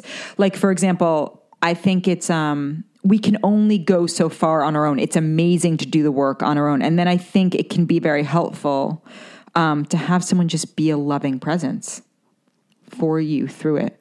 I went to a therapist. I've been to a therapist, but doing the hypnotherapy and the kind of like going back in memories. And I just felt like I had such blocks up because I was like, God, I can't even remember all this stuff. And then I've told my story so many times that it's like, oh, here's my my totally. chaos. So I just feel like it has no power for me, even though it does. It's so deep in me.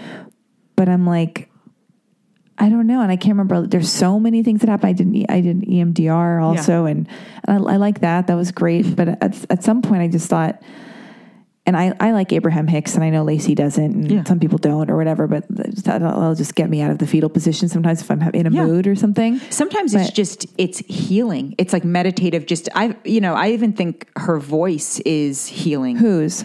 Esther Hicks. Oh, you do? Yeah, I actually find her, I'm not a fan of spiritual bypass. I do think we need to do the deeper work, but I think sometimes hearing her voice is like, sometimes I just need to be brought back into my loving self and my awareness that I am a soul having a human experience. And sometimes I'll just put on the YouTube videos because it's like, it's a pivot back to that. Yes, Not me even too. so much about like, this means I'm going to manifest. It's like, it pivots me back into if I get out of my own way and I surrender to God's plan for me, I'm sorry if that's triggering for other people, but if I surrender to God's plan Calm down. Just kidding. Sorry, that was me. That was Alexi, not Danielle.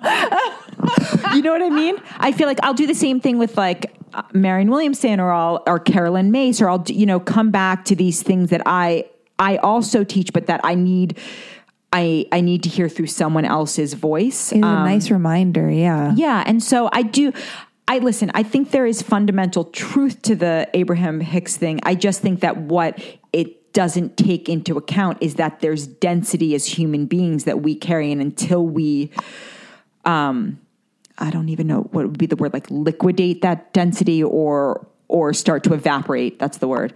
That density, it's not going to penetrate it. Meaning if it's a mental exercise and it doesn't reach deep into the places within us, it's not going to make a difference. Yeah. But to me, it can just be like, right. Like it's not on my plan. And to me, it's like, it brings me into a place of humility. And humility is not having confidence or self-esteem. It's just the awareness that I am part of a bigger whole. One of the other things that I learned at USM, I'm not a talking head for USM because there are some things that really resonated, things a little bit less. But one of the things that I loved, it was they teach you kind of how to manifest. But what they teach you to do at the top of every single manifestation list is to write this or something better for the highest good of all concerned. So, for example, let's say I want a particular home, just to bring it back to the home metaphor, and I have that home fills my soul and like fills me in a way that I'm like, that home is where I'm supposed to be. I have no idea if getting that house is actually beneficial to my own growth. And I have no idea if someone else getting it is actually more beneficial. And so what that statement does is it takes the ego out, because it's not ultimately, if everything is energy and we don't exist in a vacuum, and the more we think me, the lonelier we get. So the more we think in terms of opening ourselves up to what is the highest good of all concerned, the more we're in trust. And the more we're in trust, ironically, the sooner we manifest. Oh, I love that. And that can come with anything. That can come with partnership, right? Instead of like clutching, I know this person's for me. Well, you don't know that it's for that person's highest good to be with you. Oh, you're so right. And talking about fertility and babies and like, that soul has its own agenda. It's not just all about your agenda. Oh, this makes me feel much calmer. Yes. So that is something that I like to be reminded of again and again and again. And I will remind myself of that again and again and again. I'm getting too relaxed right now. I'm like, I'm really embarrassed still about saying, referring to a convent as a monastery. We will land this plane shortly. Oh my God, low battery. Hold on 1 second. Hold on. Oh God, okay, we're over the low battery situation. Okay, good. Everything is resolved. New battery's been put in. Hey guys. We were talking about being connected to a whole. It makes me feel less alone. Makes me feel calmer, because I know that when I've not had let's say in acting or whatever, because I make my living doing that, or I have in the past. When I wouldn't get a job or something, I would go, oh, I guess somebody else needed the money more than I did. And that always made me feel happier, and not like, oh, God. Yeah.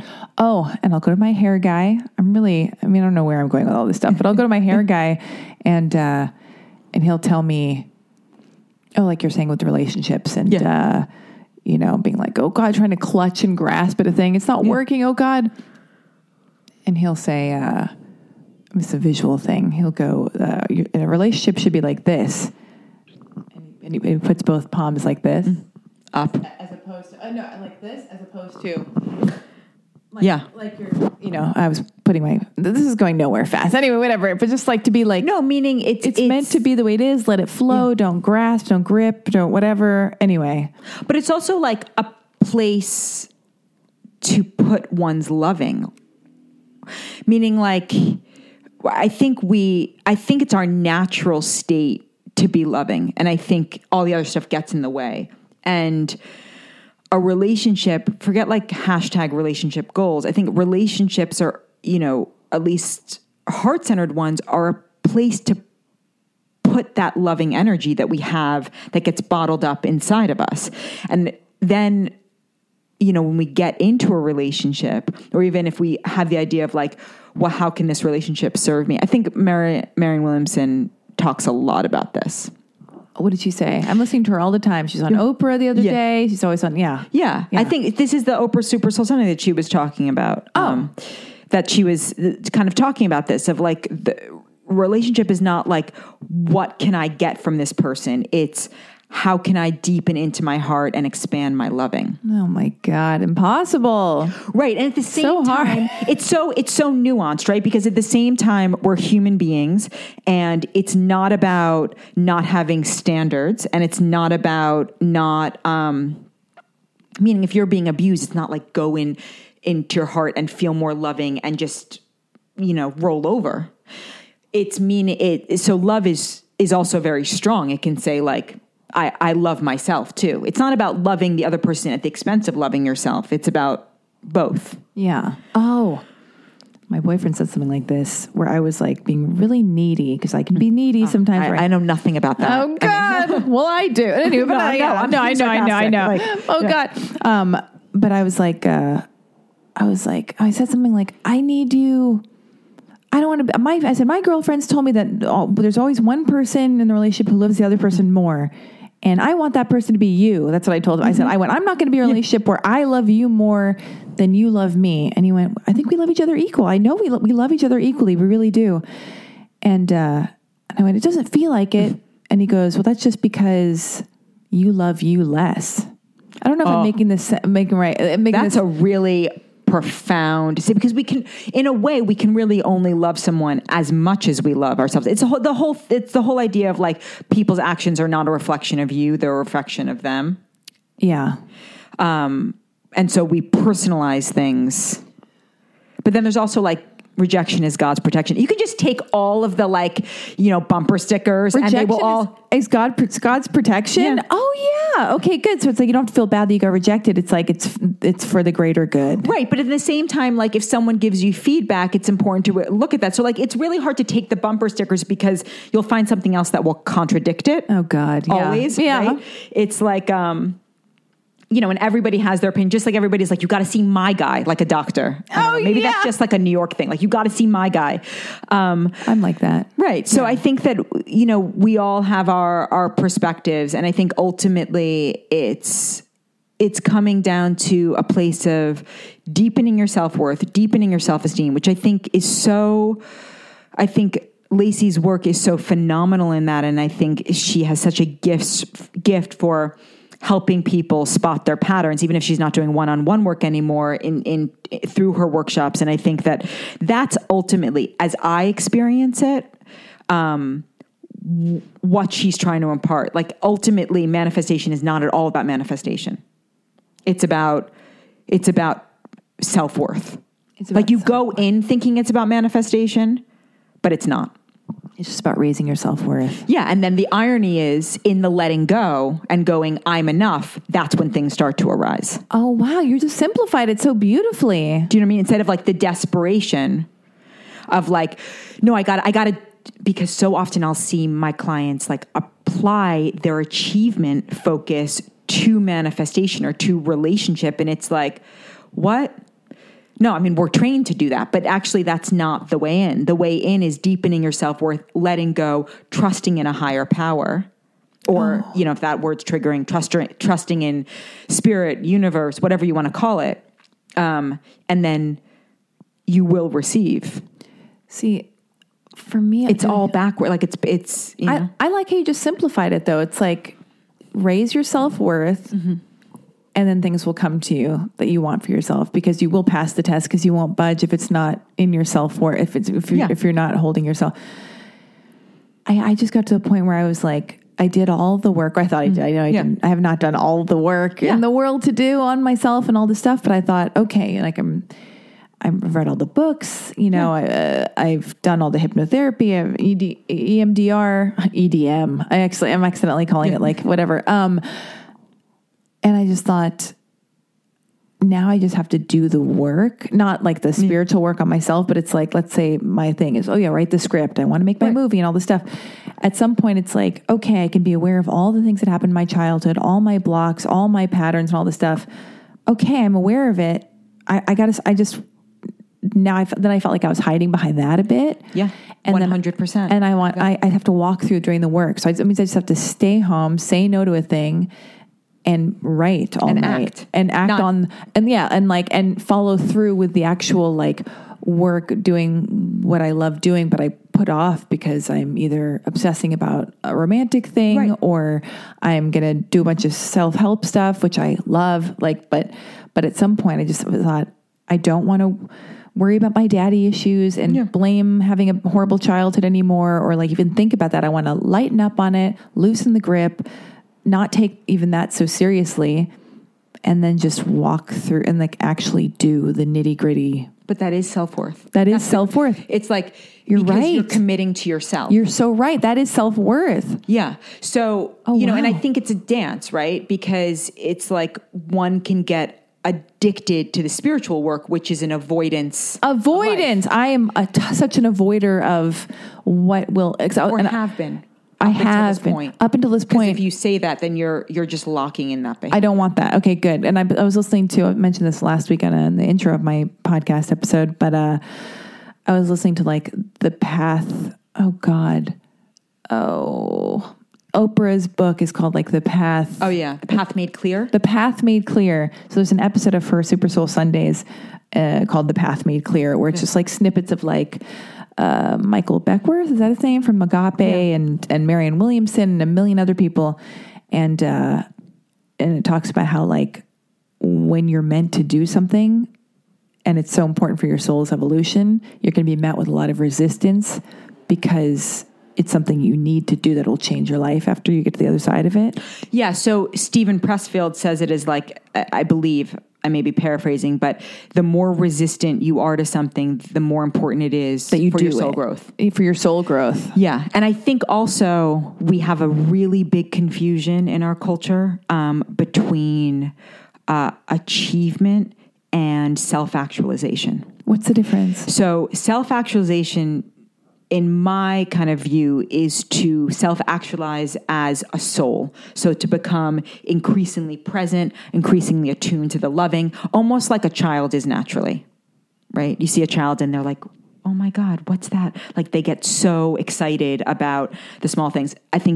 I worry that with all this, technology, that they're losing that. But they have that fundamental, like I remember when my nephew was 2, he'd be like, butterfly, butterfly. Like he was just so excited about the world. Yeah. So there's that. And there's that of like self-honor and and dignity and all of that. But just because someone is high achieving in the world doesn't mean that they're self-actualized, because they can still be operating, entirely out of their wounds. They can still be like, I don't know, take like Steve Jobs for an example. Like he obviously had he left an indelible mark on the world, on culture, he was this, inventor in this, but from everything that I've heard, he was a child in terms of how he conducted himself.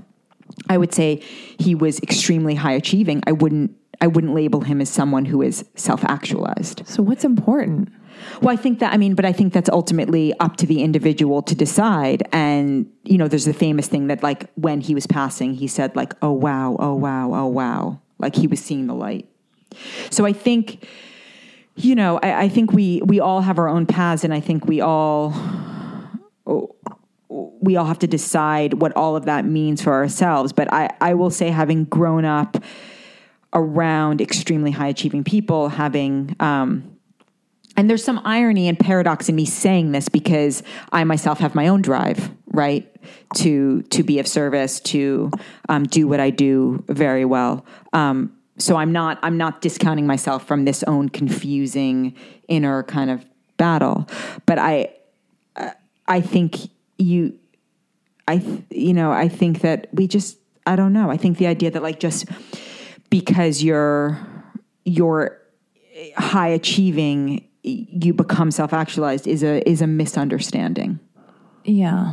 Does that make sense? It does. I'm just thinking about how, like, when you're saying the thing about like how you're not, to do meaningful work is great. Yeah, no, So it is. important. But I'm saying, like, I still have an Instagram account. Like, I still live in Los Angeles. I'm not like, I'm human. You know what I mean? Yeah. I'm human.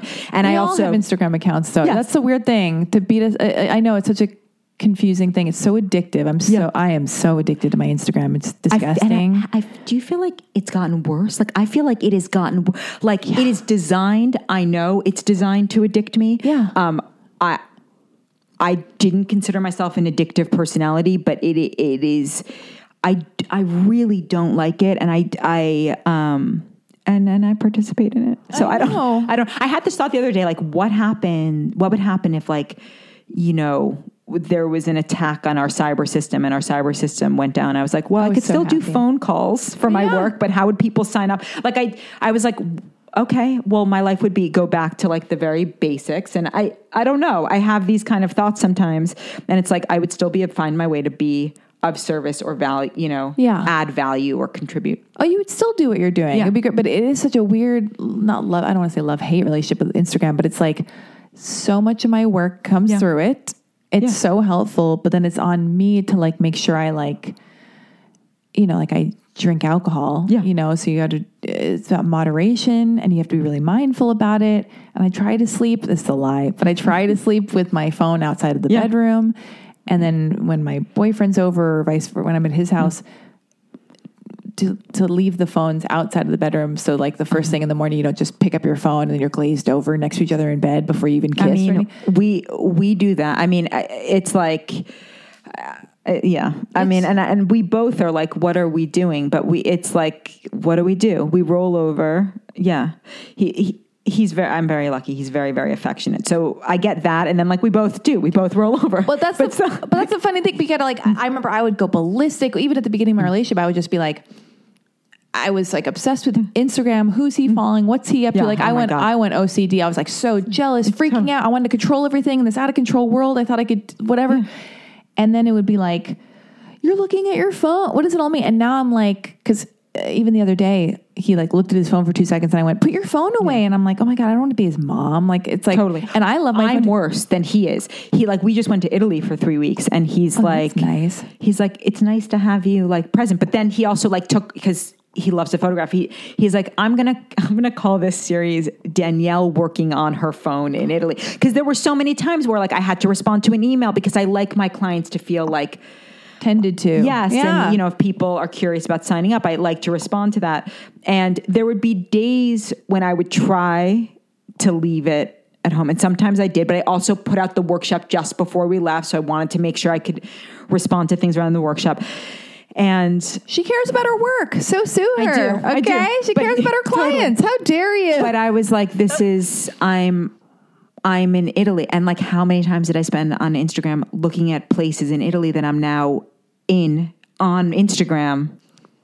Like looking at the next, his whole thing is like, you're not allowed to plan our next trip while we're still on the trip because that is like, I know, and he's right. He's totally right. I had already planned our next trip before we ever went on this one, but it's for his birthday. So I get a pass, but so I just think, I don't know. I mean, I don't have the answer because I'm working on it within myself, but I know that every time I'm off it, you're happier. I'm happier. And like my favorite thing of late has been, and I know this is like a growing trend here in Los Angeles, is tea ceremonies.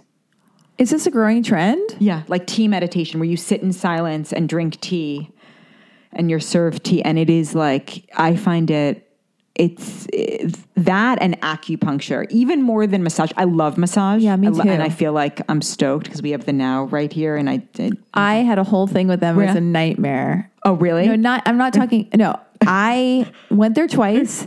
I didn't love my massages. Never said anything about it. Always Instagrammed about them because it's so fashionable. And I thought, I'm going to Insta story and say I love it. And then one day across the street at the post office, I like zoomed in and I went, the most disappointing massage in the world. I didn't tag them. I should have known better than to talk shit. I knew it. I knew I'd get busted. Somebody forwarded it to them. They wrote to me and they're like, hey, we're really sorry. But they handled it so nicely. They weren't mean. They offered me a free massage to make up for it.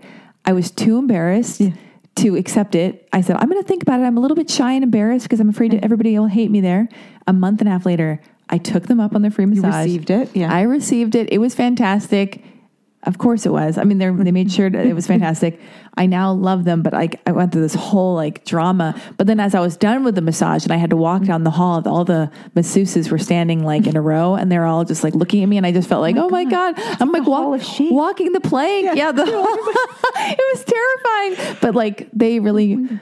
Drama at the net. And they were so lovely about everything. And like, never once were they like, fuck you. Like, you know, but yeah, 2 times I've ever said anything negative about Has it boomerang people. back? Yeah. Yeah. There was one time where, and we will land this plane. You've got to go. You got to go live your life and do stuff with your tiny feet. Oh my God, your cute tiny feet. Yeah. What time is it? I'll tell you this story. I'll leave you on this note. All right. I was in Texas. I was feeling cool about Insta storying. I used to Insta story way more and was very into it. And people would be like, yeah, I love your Insta stories. I was like, got a big head about my stupid Insta stories. So I'm in Texas with a friend of a friend. We're at Starbucks. And he was like, I love your Insta stories. And I went, well, I'm going to do one right now at Starbucks. I saw a girl with leggings on. They were a cream pair of leggings or something. She had a camel toe. I zoomed in on the leggings and it was horrible behavior. I'm not proud of this. But I'm terrified of wearing leggings in public because I'm afraid I'm going to get a camel toe. You're better than this story. I'm so sorry. Anyway, so I zoom in and I'm like, this is my, I was like, she's so brave. This is my biggest fear. This is why I don't wear leggings in public. Like 17 minutes later, she sends me a DM. She's like, wait, she's like, I follow you on Instagram. That's me. And it was her. Nightmare. This was like 2 years ago. Karmic boomerang. You got 2 karmic boomerangs. Karmic boomerang. Yeah, and then that was 2 years ago. And then the other day on Twitter, she was like, "Remember that time you did?" And I was like, "Hey, I thought we got over this. Well, what do I have to reap? I've got to pay for this my entire life." I said, "I'm sorry, Jesus. What is this, hell?" I mean, it's just like, okay. Anyway, I don't know where. Anyway, so. But you like massages. What you're saying before I do love massages. I love massages. Anyway. But like acupuncture, for some reason, really takes me to that place that like a tea ceremony does, which is interesting because they both come from the East. But yeah, there's something about a tea ceremony. I so recommend it. Yeah. I went to go sit at one. Where's a good one? Where do I go? It's in Playa del Rey. Oh boy. At IAM. AYAM. They did not pay me to say that. I don't think they don't follow me. I just I showed up. You just liked it. And I went and it was so beautiful. Women's Space has beautiful ones. I'm laughing because I was in my head. I just was going to go Playa del Rey, more like Playa del No Way. Because it's too far for me to drive. Never mind. I went on a save a Saturday and Sunday morning sit because I'm over here too.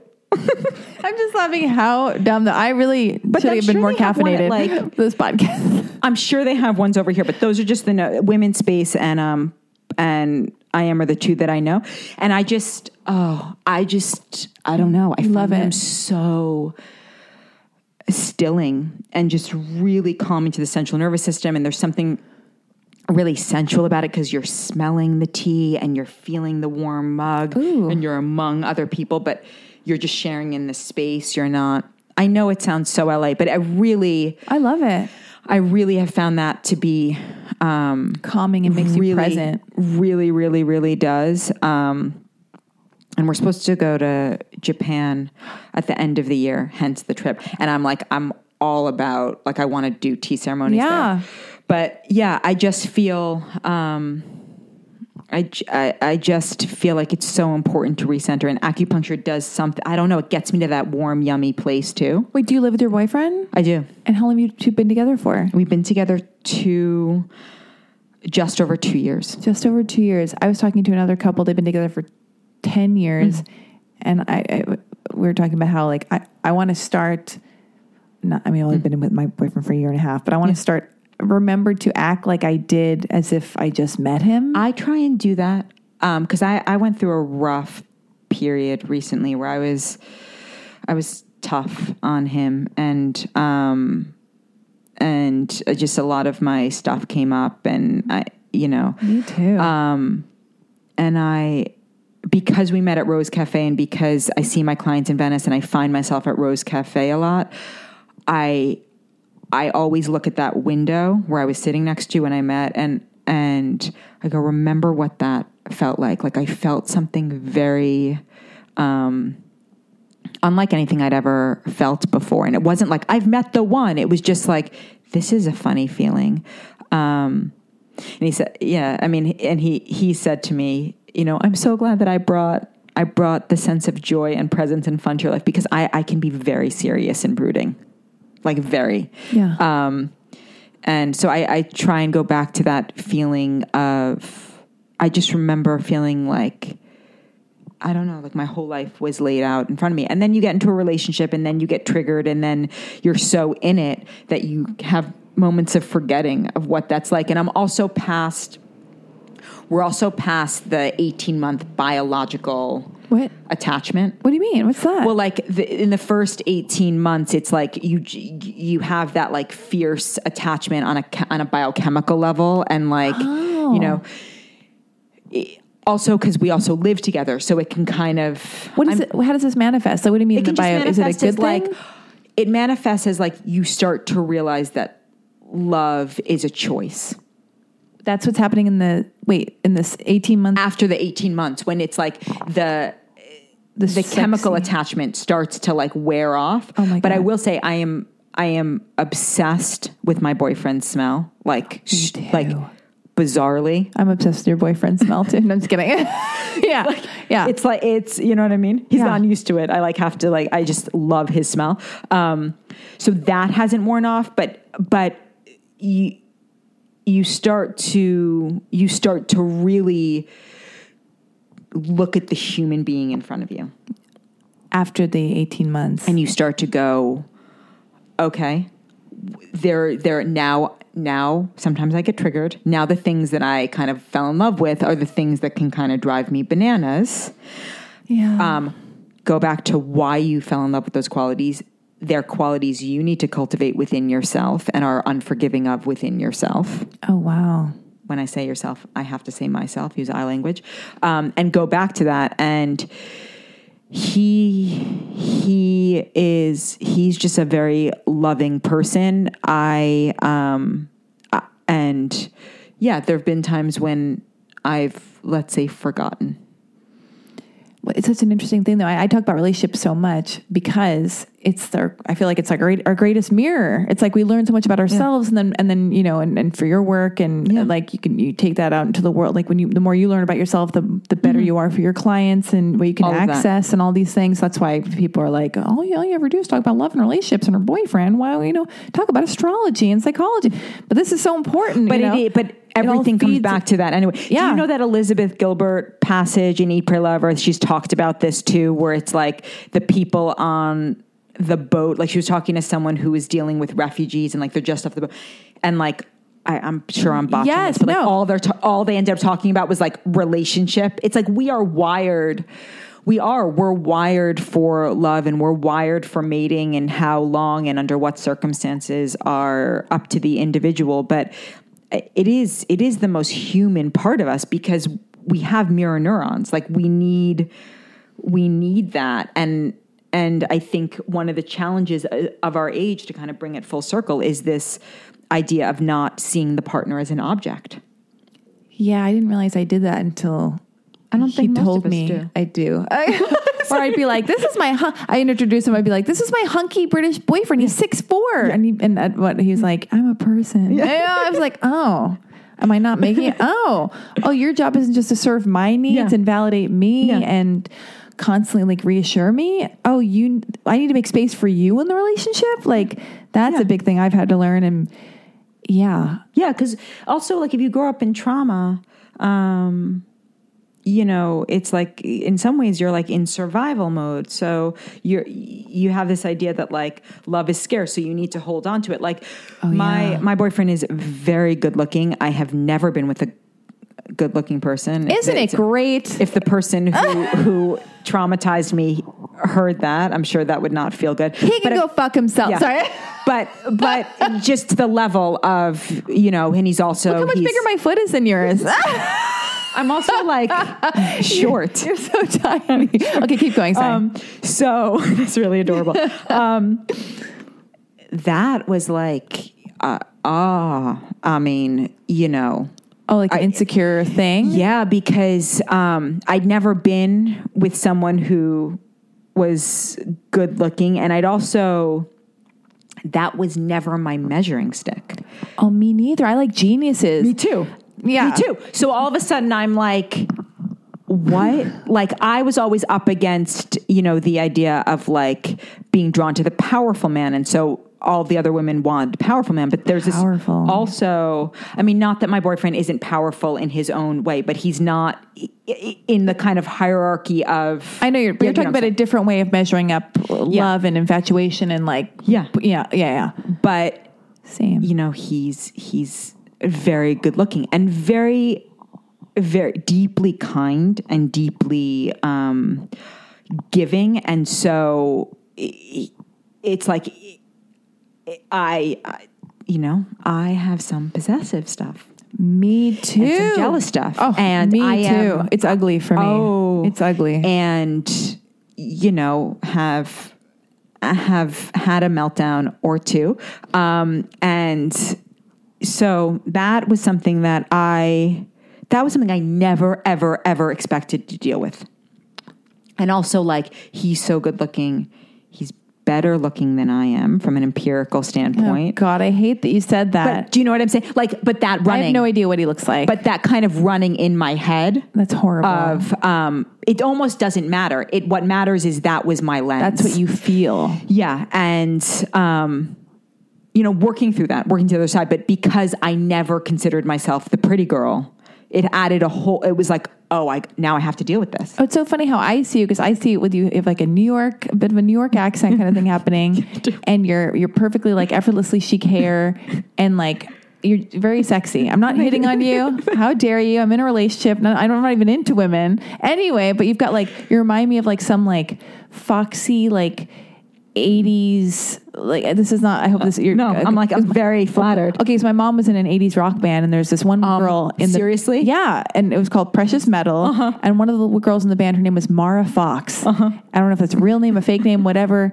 She's so cool, and her voice is kind of like yours, same vibe, where you just feel like she's just so sexy and badass, and just like, so that's the vibe, like this foxy Mara Fox kind of vibe. Oh my God. And it's not, I just want to be very clear. Lest I get like DMs or emails, like you shouldn't be with someone who makes you feel like he tells me I'm beautiful every day. He tells me I'm sexy every day. That is not, the issue is that I had to confront the idea or the concept that I had of myself as unattractive.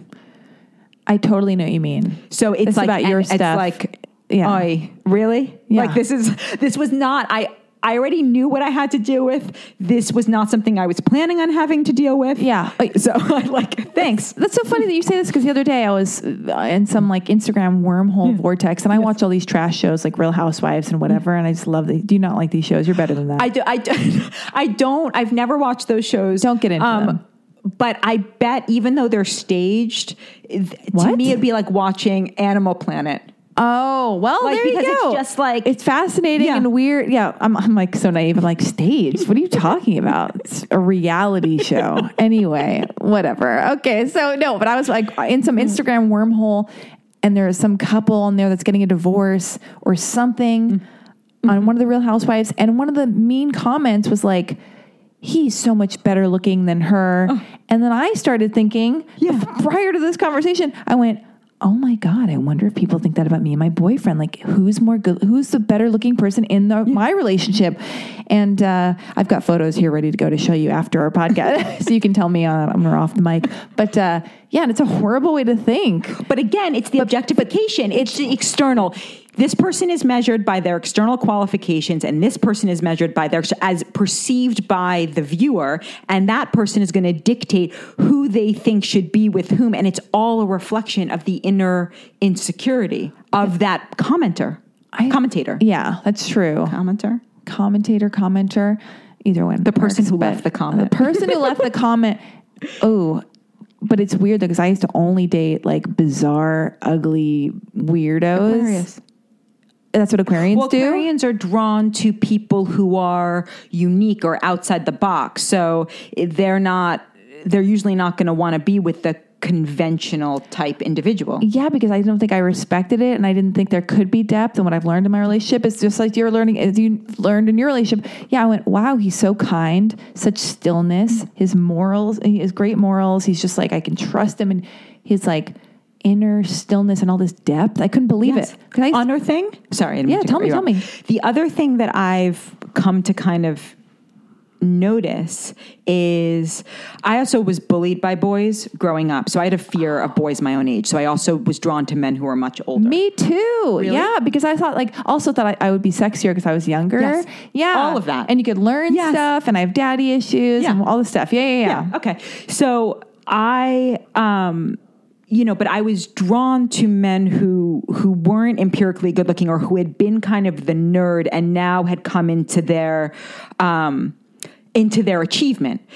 And what I have come to realize, not just from my boyfriend, but also because he was a model in his 20s. And so a lot of his friends are kind of models. And so I've been around these men, and sometimes I'm like, what the F is happening here?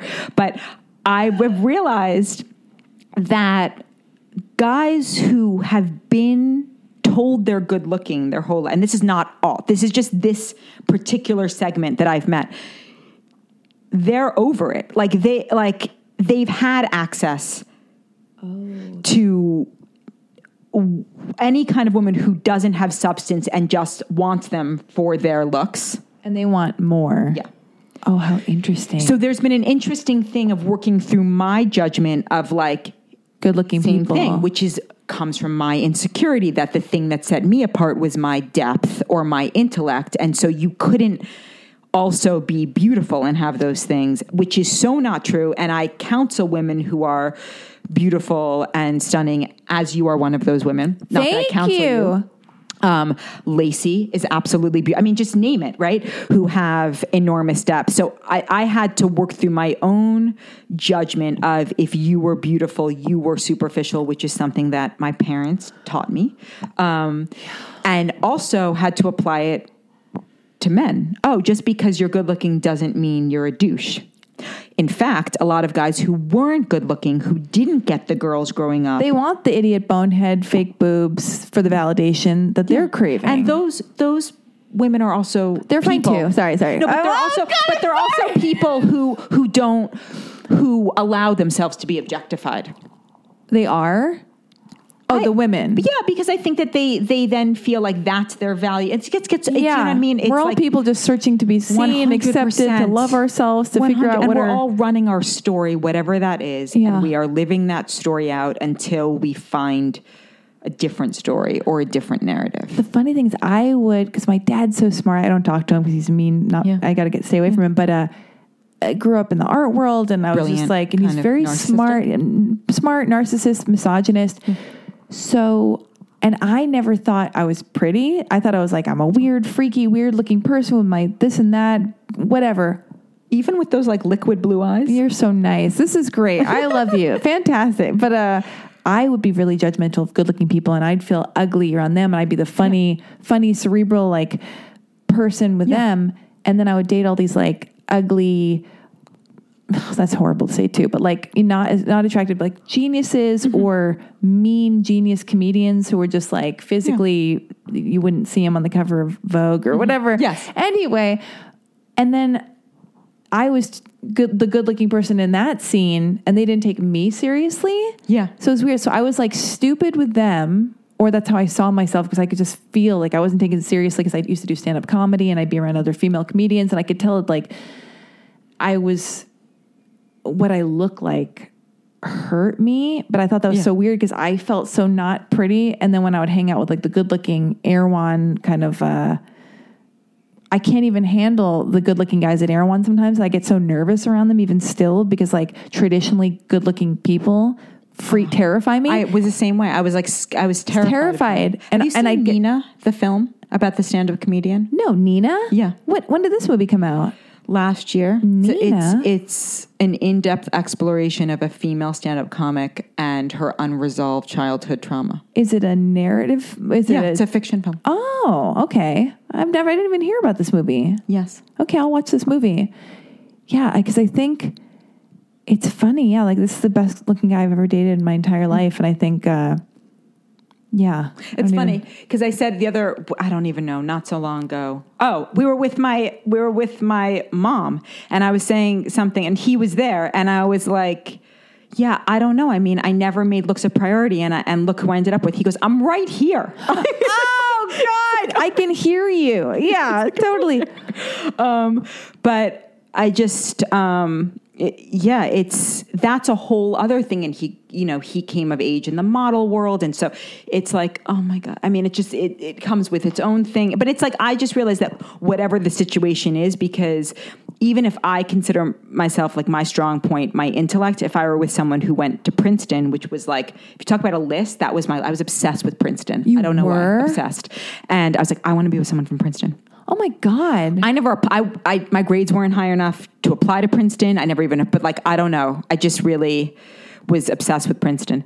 And if I were with someone from Princeton, I mean, not that someone from Princeton couldn't be incredibly kind and loving, but like, I'm sure that I would draw someone in and it would be my insecurity about having not gone to an Ivy League school would have surfaced because I bring my own insecurity to whatever the relationship is. Yeah. So in this case, it's like, I have to work through and I've gotten so much better. My own story that I'm running around that. Yeah. And then it's also, the whole aging thing and we're the same age and like, it's just what happens if I start to get older. He said, but he was like, you are never allowed to get plastic surgery. Like he's just very anti. Yeah. I've not had any he of likes this. natural, Yeah. but it's just all of those insecurities that come up that are interesting that maybe even you're not aware of until you're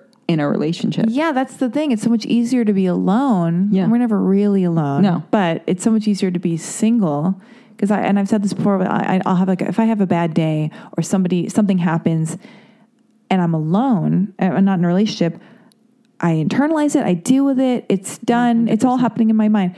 If I have a boyfriend and I tell him what happens, all of a sudden I've consciously decided it's his job to make me feel better. And if he doesn't respond the right way, and it's like, I just told you this thing happened. Like that's what, okay, thank you for not like, right. But why is it all on him? And it also wouldn't have been a big thing. It's just so much. Anyway. I know. And then, cause I'm an internal processor that way too. Like I'm a brooder and I especially because I live with him, I really don't brood anymore. And so sometimes I'll try and talk about it. And I'm like, that's not the right. I just need to just brood deal about with myself. Yeah. But then he doesn't want to be around brooding, nor should he. He's, so he goes for a surf or whatever is healthy. Surf. Oh my God, like what a dream life you live. You got a surfer. I'm reducing him to a stereotype now too. Sorry. No, totally. But, I just, we have all these expectations, right? And we have all these ideas about how people should be in a relationship. And like, it's like, oh, right, how should I be in a relationship? And coming back to that. And, it's like, I don't want you to problem solve. But then when he comes to me with something, I try and problem solve. And he's like, I don't need you to problem solve. And it's like, let's just mirror this back and forth forever. Yeah. Like, I don't know. I mean, I think that I will say relationships are a petri dish for growth. Yeah. That's what I was going to say. It's easier to be alone, but it's not as beneficial and you don't grow as much. And it's just the rewards are so much greater. And I want to get over all my shit because if I don't learn or about at least make peace with it, because I don't know that we fully graduate. I mean, maybe we do. I think that it's making peace with the process of it. Oh God, what was I going to tell you? Something. Oh, I don't know. Oh my God. Do you find that you have learned a great deal of yourself through acting courses? No. Ugh, acting courses. I've learned that I don't want to take them. They're irritating. I've taken like every single one in Los Angeles. That was like late teens, 20s. It seems like a lot of times people just end up feeling shit about themselves. Yeah, it's classes. Like most of the time it was like a teacher with a weird ego who's like, I don't like putting himself on a pedestal, trying to make people feel like shit. No thanks. Yeah. And I would just work. I would rather, I don't know. And then I say that because my boyfriend studied with Susan Batson in New York, back in New York. I went to her one time in New York, and then I had like one-on-one coaching with her a long time ago. Yeah, like he loves her approach, and I know that he refers to her book, and it's a lot of like discover. Like when we met and I started talking about the inner child and all that stuff, he's like, that's so interesting. That sounds a lot like the drama of The Gifted Child. Oh, the drama of The Gifted Child. With Alice Miller, which I think that acting, I think that class, Susan Batson told him to read that. I think, I don't want to, but he's just said how much he learned from studying with her in terms of psychology and development and awareness. But I do think it then can shift into a place, where it's ego. He speaks very highly of her, but I just think a lot of times those situations, it's like sometimes you learn about yourself because of the adversity of like, oh, this doesn't feel good and I don't have to do this. This is not what I have to do to get in. Yeah. I think I prefer writing. I prefer writing as catharsis and talking to people. And that is it. Yeah. Ay. Did you do his chart? Did you? How soon? How soon into dating did you? I mean, like I think the second date, and I think I kind of snuck it in because I was like, "What? What time are you born?" And then only after he told me, he was like, "Oh, now I know why." Oh, what do you mean? Because he then figured out, like he was like, because I pulled up his chart, and he's like, "Oh, I didn't realize we were doing this." Yeah. He just didn't because now that he's been with me, he knows like what that question means. But second date, he didn't really. Yeah. So he gave you the exact time of what did he do? Text his mom or something? Like no, he actually knew. Now he's like, I'm not sure. Yeah, whatever. Oh God. but yeah, I mean, I have a bit of a photographic memory, so I just have his chart. Like I just know it. Oh my God. Yeah, I've got my boyfriend's chart done. Mm-hmm. It's on my computer and now a whole PDF of like all this stuff. And it's funny because, again, British, English guys, that's not their deal. They don't love talking about feelings. It is a cultural thing. And he met the girl who loves talking about her feelings more than anything. Yeah. Because it's also attractive because it's so the American obsession with confession and, catharsis, it can be so appealing to a buttoned up. But he says he doesn't like it. I'm sure. But he loves it. Yeah. That's the thing. Yeah. Oh, I went to see a rabbi for my friend. So I said, meet with my rabbi. And I was like, all right. Like I just did it just because. And that's what the rabbi said. The rabbi was like, he says he doesn't like it. He loves it, but don't tell him he loves it because then you'll burst the bubble. Like just let it be. Like it's a balance. But so now he'll be at parties, and much like the Erewhon thing, I'll overhear him. I'll overhear him talking to somebody at a party, and he'll be like, "My rising sign's Aquarius, my moon's in Aquarius," and I'm like, "Oh my God, totally unbelievable, totally." Yeah, Daniel won't quite do that, but I will. Wait, his name? Yeah, we have the same name. You have the same name? And want to something freaky? Yes. So he's born not to give it away, but he's born December 15th in New Zealand. My dad is December 14th in America, which is the same day because they're a day ahead. Oh my God. And then my dad's dad is December 15th. Oh my God. And how funny. And my boyfriend's mom, sister, and grandma are all Aquarians. Yeah. Not as dead on as your thing, but oh my God. Do you want to get married? Is that the next thing? Is that the next like reason to fight? Reason to feel like, are we not where we're supposed to be vibe? Yeah.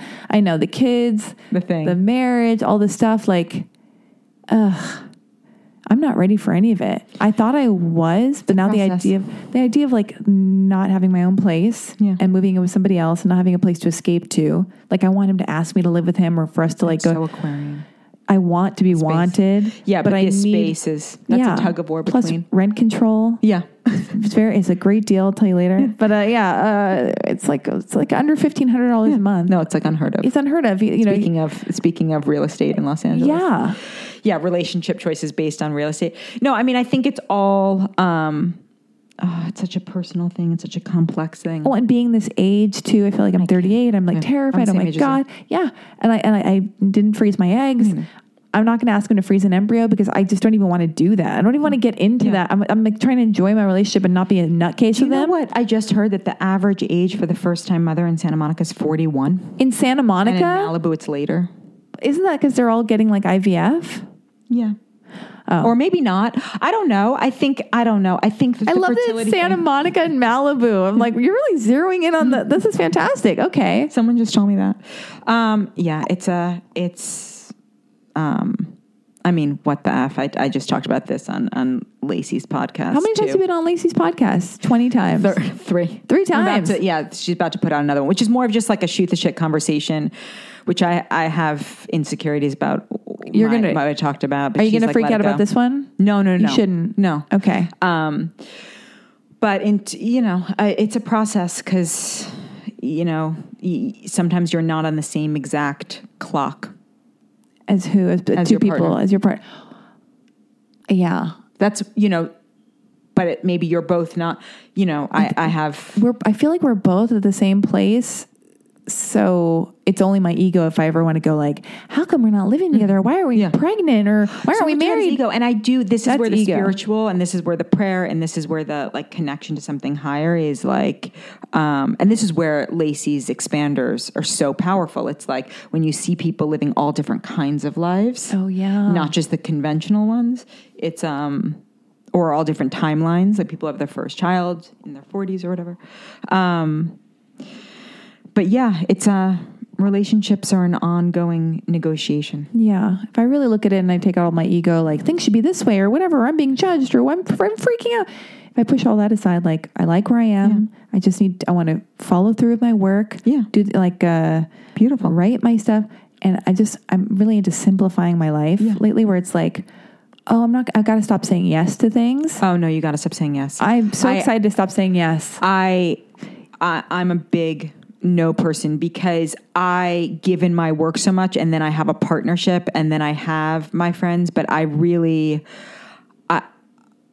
a lot of downtime and I had to cut out all like, can we get coffees? I had to. Done with it. Yeah. And it's not that I don't, I have an embarrassment of riches in terms of the people that I adore in my life. I just can't. I just don't have the bandwidth. People want to hang with us. But you know when I hang with people? Podcasting. Totally. Okay. That's why, We're having our moment. We'll probably never see each other again. Yeah, totally. Or I'll run into it at one. And I'll be like, oh. Run into it. Totally. Oh, God. But, We'll DM, and that's fine. Because, like, I just can't, it's like. It doesn't mean I'm not holding space, energetically or sending love. I want a simpler life. It's like, I love my boyfriend. Yeah. You got to get out of here. We got to land this plane. I love my boyfriend. I love traveling. I like hotels. I like fancy stuff. I like nice food. I like being alone or having sex and being cozy and meditative with my boyfriend. I'm done. I just can't do it. Like, it's depleting. Tell me one thing that I can do and my listeners can do to make their life better, aside from like go to your website and sign up and get a one-on-one session. I'm not kidding, but like give them a little bit of like leave them with some of your essence and words of wisdom that they can just take with start to become aware of, not even saying meditating, just start to become aware of the running inner monologue. Just honestly, something as simple as noticing it can start to dissolve it. Oh God, you're right. I'm just trying to give the most simple thing that, that can have, unintended beneficial consequences. You're so right. And then the other thing is, if you feel like you're stuck in a rut, do Lacey's thing, but also, I find that making really small microscopic changes. So for example, you may not even be aware, or one may not even be aware that they're going to the same, let's say, coffee shop or grocery store every day. Try a different one. Just see if something starts to shift. You can start with something really small. If you get a half calf, half decaf soy latte, what happens if you get, a cafe au lait? I mean, really small, and just see if there are ripple effects. I'm going to do that, yeah. They had us do that at USM, again, to plug USM, in the third year. Or something like making microscopic changes. And it was wild because also as a reader, I would read students' papers and reports about what making those changes, the consequences of them. And we think we have to make these giant changes. And it's wild how even the smallest ones can. And if we're someone, conversely, if we're someone who doesn't have any kind of routine at all, see what keeping one thing consistent in your life brings. I love this. Yeah. Those are my two. Manageable, because people are throwing things at people all the time of what to do. And most importantly, just, at least start to make space to listen to the still, quiet voice within. I love that. I was going to say, with the voices in your head and pay attention to your inner monologue, I notice when I get reactive, when you're upset in my relationship, it's not what the other person is doing. It's the story I'm telling myself about the 100%. Thing. 100%. Which is a lie. I mean, he says to me all the time, I feel like you assume things and have catastrophic thinking. Yeah. He's like, me too. First of all, you didn't even ask. You just assumed. And then your assumption is the worst. He's like, doesn't feel so good. Always the worst. Yeah. I like to push it to the limit. I like to tell us, you feel this way and this is how it is and this is what's happening. And my boyfriend's like, what are you? None of that is true. Yeah. Oof, but I got to cut it out because it's like abuse. Anyway, final thing that I wanted to say. All right. Wait. Oh, God, don't go. Something. I feel like being in a relationship makes me braver. I don't know why I wanted to tell you that. So I'll go out and do things. I feel like I have a person I can experience new things with. Such a nice thing. I don't know why I felt the need to say that. That's beautiful. Anyway, go live your life. And thank you for being on my podcast. Oh my God. Thank you for having me. This was such a wonderful Thursday morning conversation. You and your tiny, tiny feet. I've never been so jealous in all my life. Anyway, goodbye.